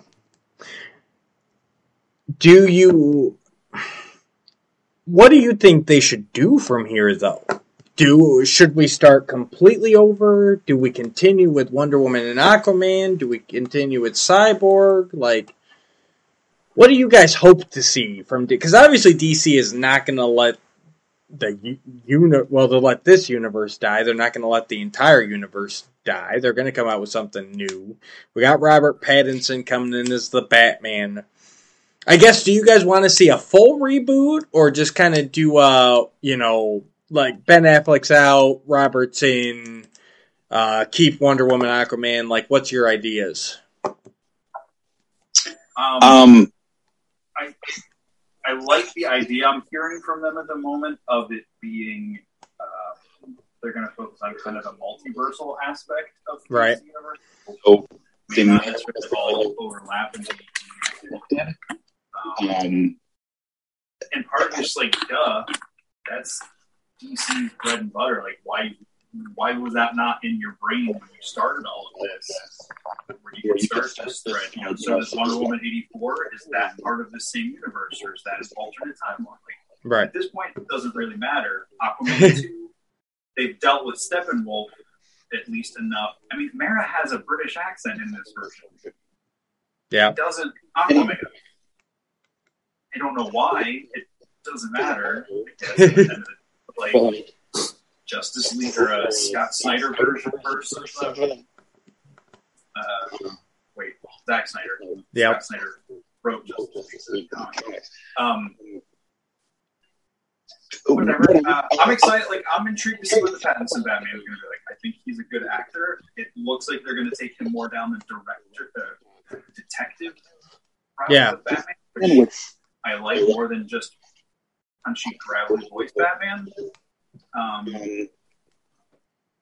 I'm definitely intrigued by Aquaman and Shazam 2, Black Adam. I'm excited for. That was good. I don't have a lot of vested interest in Blue Beetle, but I'll give anything DC puts out in the theater a chance, unless I have some really, really, really compelling reason not to. Fair enough. Sean? That's a hard question because I've actually asked myself that many times because, like, I don't want to see Gal Gadot leave Wonder Woman. I enjoy her, and even though Wonder Woman 84 wasn't exactly firing on all cylinders at points, it was still her. And, you know, like, it's almost the Superman 3 thing. Hang on. Did you hear? Are you picking that up now? The siren? Oh, it's been the whole time, yeah. Since it started, yeah. Loud and clear. Yeah, I forgot about this. And my windows are closed. They are literally across the street from my building. So, Oh, wow. So, and that made it fun a couple times, or like if I would sleep on the couch here, that it's like, oh God, 6 a.m, I'm woken up like that. I'm like, I guess I better go home now. I want to see Gal Gadot stay as Wonder Woman because I mean, that's perfect casting on DC's part. Right. I like Momoa. I know you're not a fan. I like Momoa as Aquaman. I have no problem there. And Affleck, I really liked him. I'm kind of one of these people that I kind of want to jump on the give Henry Cavill another chance under a different director and better writers to do a legit Superman the way that Superman should feel, because that man, if you watch him in interviews, has this very charming assuredness, and he's got a very easy smile. That's what Superman should be bringing to the table. He should be bringing the humanity and this sense of, you're okay. I have you. No matter what hell is unleashed around you, I'm here. I got you. Absolutely. And I think he could do that if he's given the right means to do it through the director and through the writing. But I don't know, at this point too, it's like, I'm good with anything that Snyder has to do here. Let's get away from that. So it's like, okay, the typical way that movie companies look at it then we reboot and then we recast. And then I'm like, well, that sucks for him. That sucks for both him and Affleck. Right. So I don't have a legit, this is what I want to see, but you know, I guess in the future, I would just love to see something that feels more, at least core to what I believe you could do with these characters and what they should feel like, compared to, you already know the shorthand. We're going to just do this now, the way that they did it in these movies in particular.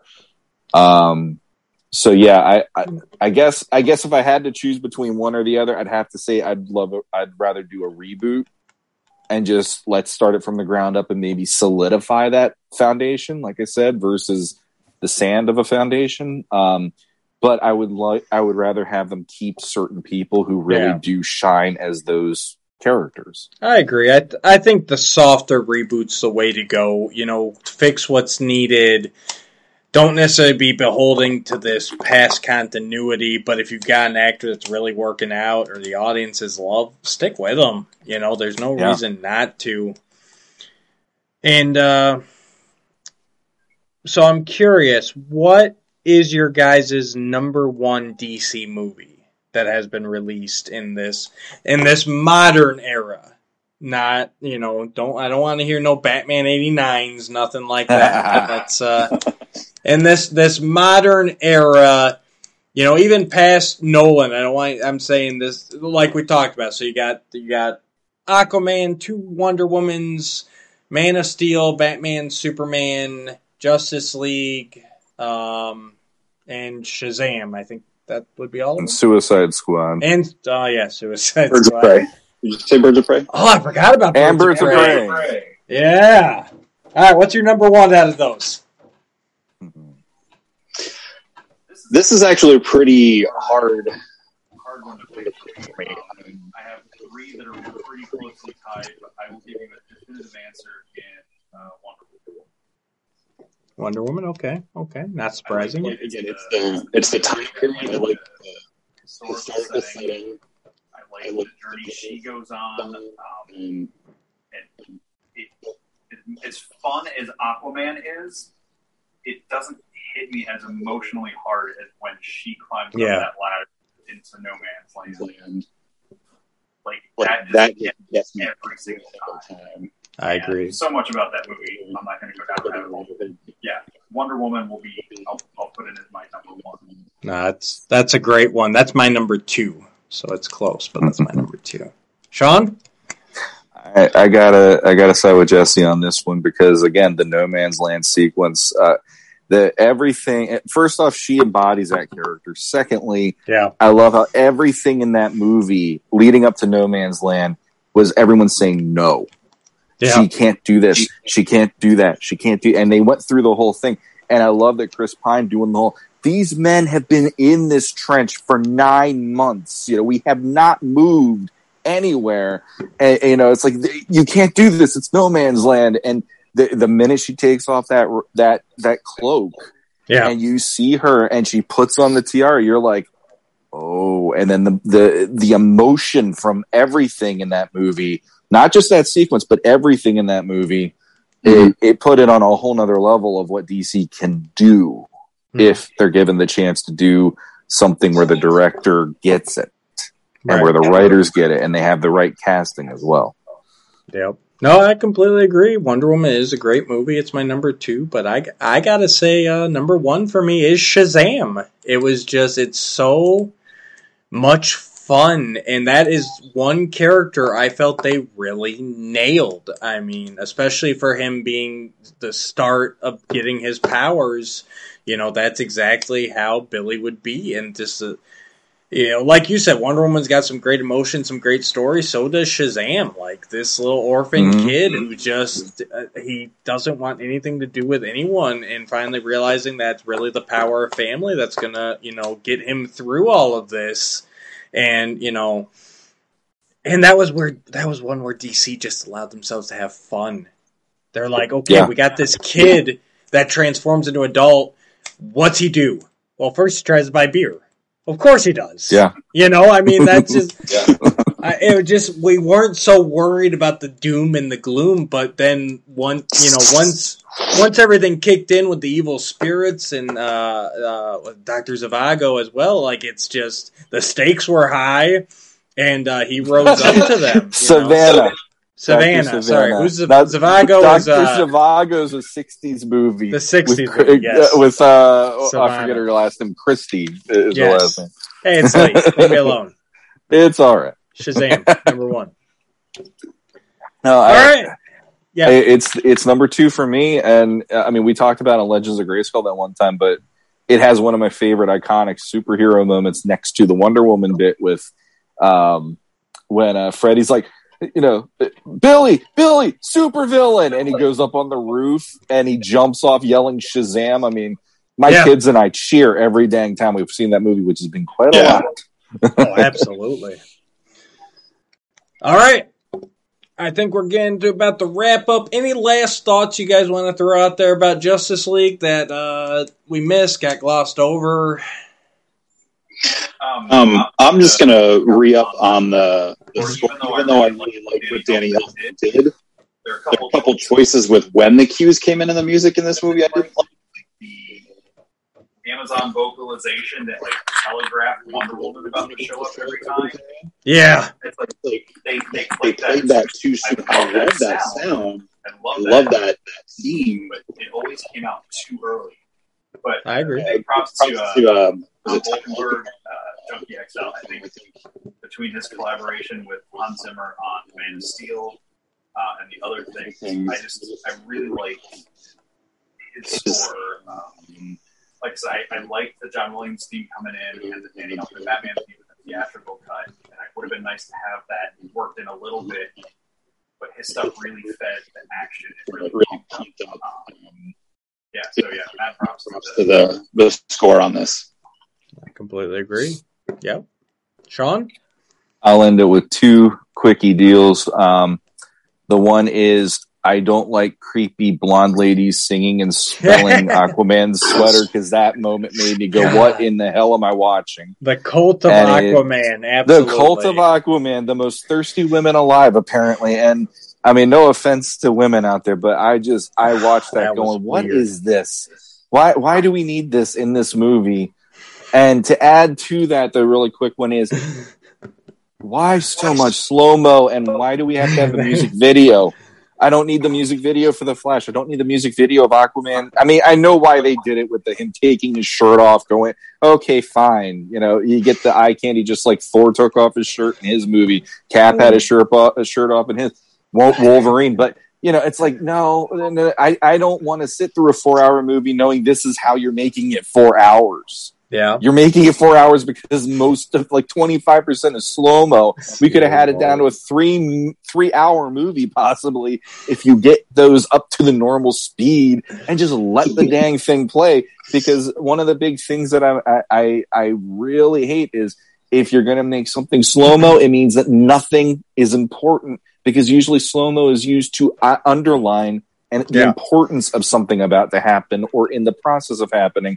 And when you have moments where it's just a man walking on a pier to jump off after he's taken a big long swig out of his alcohol, it's like, okay, because that was important to me at this point. Okay.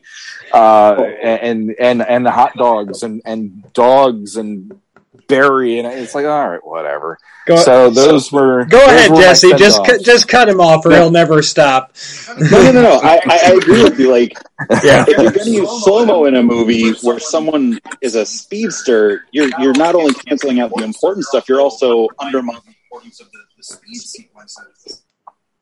Yes. All right, is this happening in slow motion, or is like? It's an effective thing. Much you do in this movie, it's just you know, and like the 5-minute long Lois and coffee scene. Like, what was that? Yeah. When I watched this movie, I love Lord of the Rings. I love this scene in Return to the Towers when the extended when Eowyn and the women are singing, you know, the Rohirrim song and everything.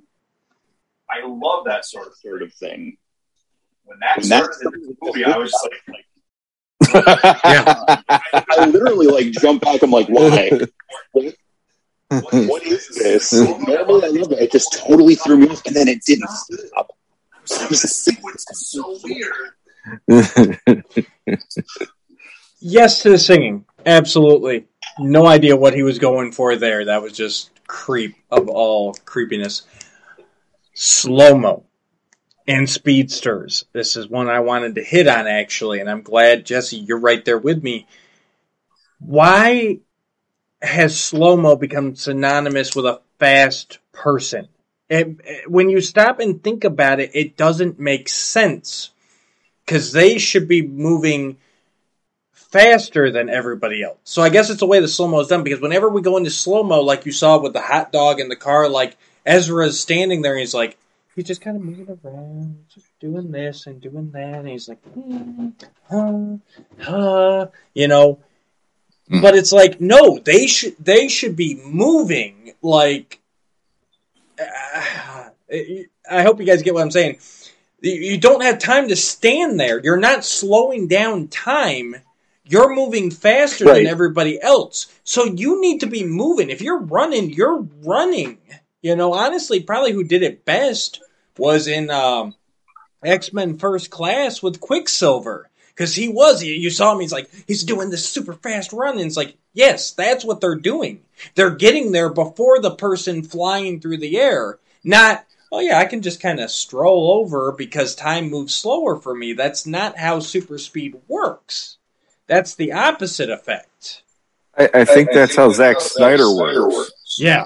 So he was showing us how he views it. It doesn't necessarily equate to what makes sense. Oh, I hate it. I hate it whenever someone's a speedster and they're just kind of putzing around like, I got all day, yep, hot dog, poop, you know. No. Quicksilver does that when they're breaking Magneto he does out. That too, but he does zip between moments, but he'll zip, move the bullet, zip, do that. So at least they did that. Yeah. And I feel like maybe DC was like, well, they kind of nailed it. I will defend it at this point in saying that he moves into the extra dimensional reality. So for him, he's moved into something else. So that's the only way I'll defend that in this movie. Speed Force. Speed Force. Yeah. I don't know. I just want to because when he's running back time at the end and the sidewalk is reconstructing around him and stuff. Yeah. It's like the different layer of reality. That's the only way I can justify it. But again, if you're going to do that, you got to get rid of the slow motion music videos. Right. And Monkey Lois. I guess that's my thing, though. At the end there, where he's running and everything's reconcerted, it's like, but he's running the whole time. And I guess that's the main thing. It's like, if he could do the same stuff, but as long as he's actually doing it with some sort of urgency, like, I'm actually moving instead of just like, I've got all day. It even takes the peril away from it, because you're like, well, who cares? He's got like 2 hours before she hits anything. You know, we got all day here, so... Yeah. I did not like the hot dog scene for many reasons, but it wasn't necessarily the way that they used it.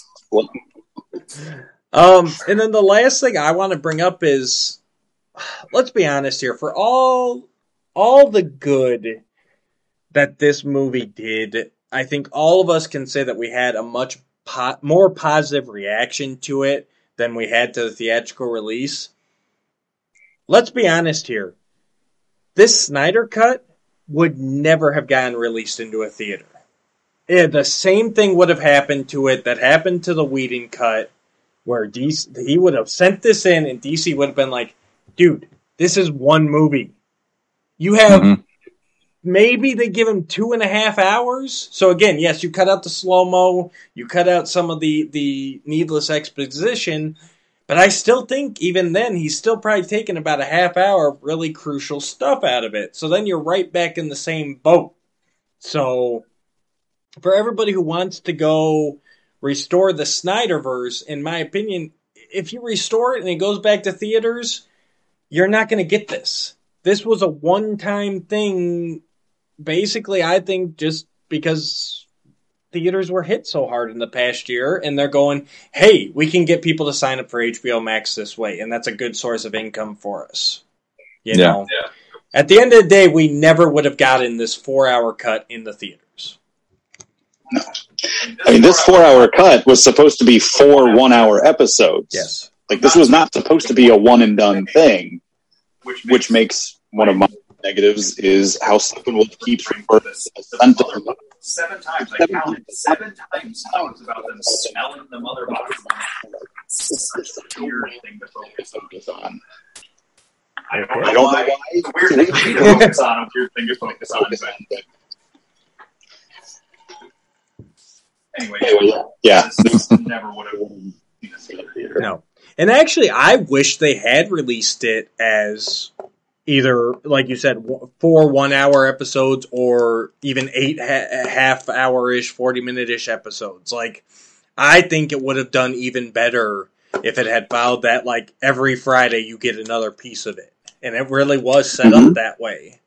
So, I would have welcomed that personally. Yeah, because that's one thing about streaming services, like... not trying to sell anything here, but, like, the way Disney Plus does their shows, where it's 1 episode a week. Oh, it's awesome. It prolongs the conversation. People keep talking about it. And it builds more of a buzz so that it's not 364 days until the next week. At least 2 months of a show. And then you have, like, I can't math. Yeah. No, 90 days until the next episode or something. Sean, how many times have I brought this up, especially with all our discussions about Netflix and their philosophy? I love this man right over here because this is everything I've been saying for years now about Netflix. It's true, and I think there's more streaming services out now that are conditioning us that we're becoming regular TV watchers again. And I think Netflix now, although they did the whole switcheroo where all of a sudden now people can binge the hell out of everything, but there is something to be said about, hey, take your time. Each week you have something to look forward to now. It's not just you got everything done in 24 hours and now you're just sitting there complaining about it because you just wrecked it for yourself. And it gives guys like us time to come up with our theories, even though they're always wrong. I mean, you get to sit there and you get to talk to your buddies like, hey, what do you think's going to happen? Sure. Instead of throwing out there like, hey, what do you think is going to happen? And then Matt Rodriguez is like, oh, well, this happened because he already binged it all and he has no problem spoiling it for everybody. Exactly. So, yeah. What's funny, in literally this year, I have remembered what it felt like to watch TV again, because I did it light with the boys. Like, I wasn't a huge fan, but I would check it out from time to time on my own leisure. Right. And then we had Superman and Lois. We have Invincible. We have WandaVision. We have The Mandalorian. We have Falcon and the Winter Soldier. And it's like, now it's appointment TV. Part of it is the rush to, I want to watch it so that I'm not getting spoiled on social media. But the other part is, I'm actually invested enough that I want to sit down and watch this. It's appointment viewing now. I really want to see what happens next. Yeah, no, completely agree. And I think that's going to lead us right to our last bit here. So basically, since we're going off-world, we're hoping to meet once a month-ish. I don't know. It's not going to be regular. It's going to be when we feel like it, when we got something to talk about.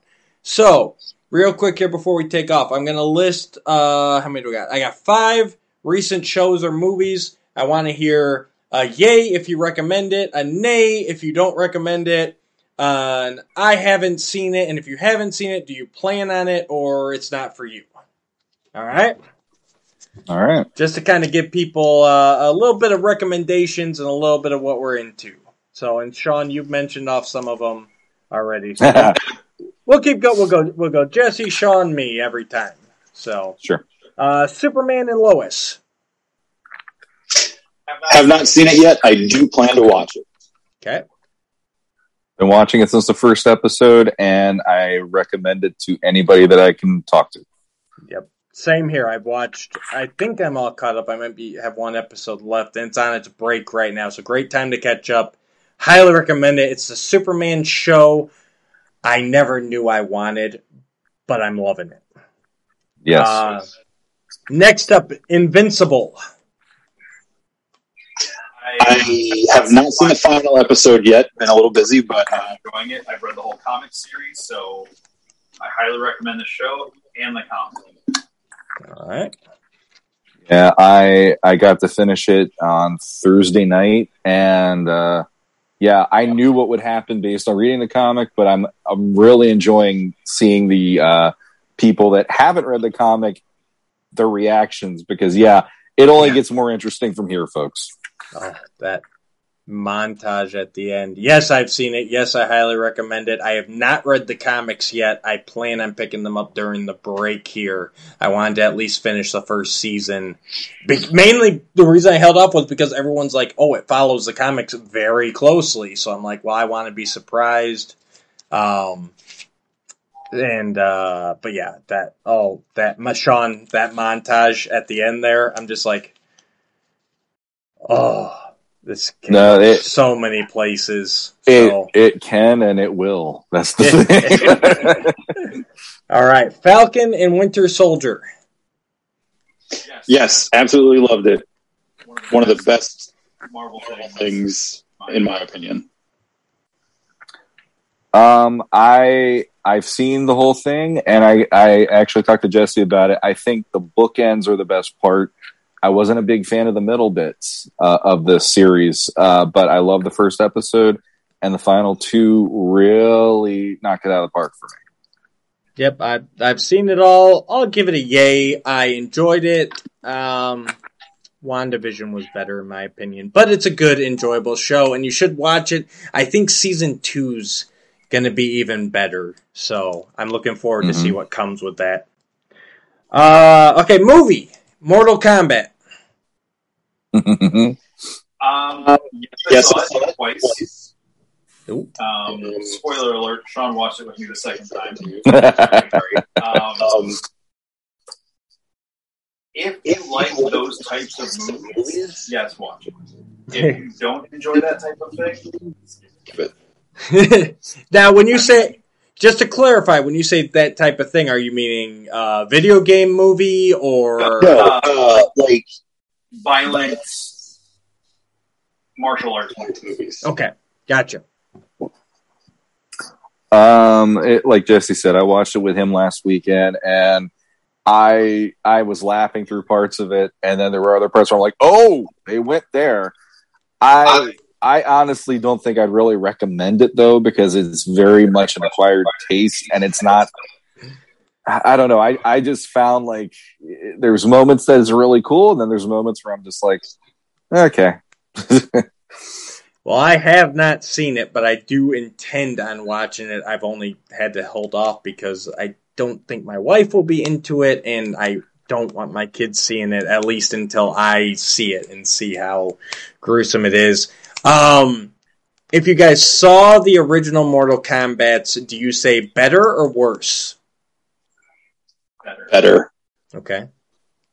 I'd say better in some ways, but there is an appeal to the cheese factor of the 90s that it was, because nothing beats Christopher Lambert going Mortal Kombat, because he had a real way of saying that. I guess that's Mortal my thing. Kombat. You know? Honestly, I even liked Annihilation. Like there were parts that were horrible, but there was also parts where I'm just like, oh my god, it's Mortal Kombat! It's on the big screen. This is awesome. Yeah. So nostalgia is a big factor. Definitely. And last one here: Godzilla versus Kong. I watched that maybe half a dozen times or more. I love the MonsterVerse. I like the classic movies, as many of them that I've seen. I really like this new stuff, so I really liked it. And if you like monster movies, I definitely recommend it. Actually, the person that made me watch the movie was my daughter. She saw the preview and she goes, "We have to watch this. It's my first Godzilla movie, Dad." I'm like, "Okay." And I sat through it with her, and I was like, we cheered. It felt like we were at a boxing match when the two of them went head to head. And actually, there is a moment in that movie where my daughter turned into me because she got snarky, and Godzilla has a moment where he's reaching up after he's gotten knocked over, and she first words out of her mouth, tell them my story. I was so proud. I cheered for her. I thought it was great. But I'm like Jesse. I've seen it probably 3 or 4 times now because my kids want to watch that one, and I have yet to be unentertained by that movie. It's impressive how entertaining it is. Nice. Now that is another one that I have not seen, but I definitely plan on it. I'm actually way behind. The only one I've seen is Skull Island out of this more recent verse. Do I need to see the others, or can I skip right ahead to Godzilla versus Kong? Because that's kind of what's been holding me off. I'm like, I kind of want to get caught up first. I would at least recommend King of the Monsters. I think Godzilla is one of the best of the Godzilla movies. The monster storyline sets up stuff that Godzilla versus Kong. Gotcha. All right. I will definitely check those out. I think we've exhausted all this, so Sean, take us away, buddy. All right. Everybody, first off, Matt, and I would like to thank Jesse for being the third co-host here tonight, and officially welcome him aboard so he can do other episodes with us. That's awesome. A little bit of my nostalgia through my childhood, being able to talk shop with him and talk shop with Matt. So always a good time. So thanks again, Jesse, for joining us, and also letting me use your apartment to record tonight too, which is cool. And the fire engines, thank you, by the way. Anyway, yeah, we hope that you liked our first off-worlding episode, and we plan to do some more. Hey, if you have suggestions, comments, or anything of what you want us to cover that is non-Masters of the Universe related on here, feel free to let us know. I know we have the logpod85 at gmail.com if you want to reach out to us that way, if you're just a YouTube subscriber right now, or you can also reach us on the Legends of Grayskull pages on Facebook. Feel free. We're gonna have some more fun with this. It'll be a really fun mixed bag each time. It won't, like Matt said, monthly-ish, and it's gonna be fun. We get to deep dive on some of the stuff that I know Matt and we've been wanting to geek out on some of these other things, but we want to keep Legends of Grayskull to the Masters. Simple as that. And I just knocked my phone.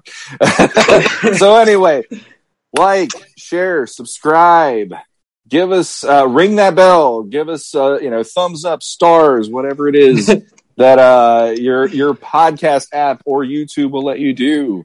And until next time. Until next time, guys, stay legendary.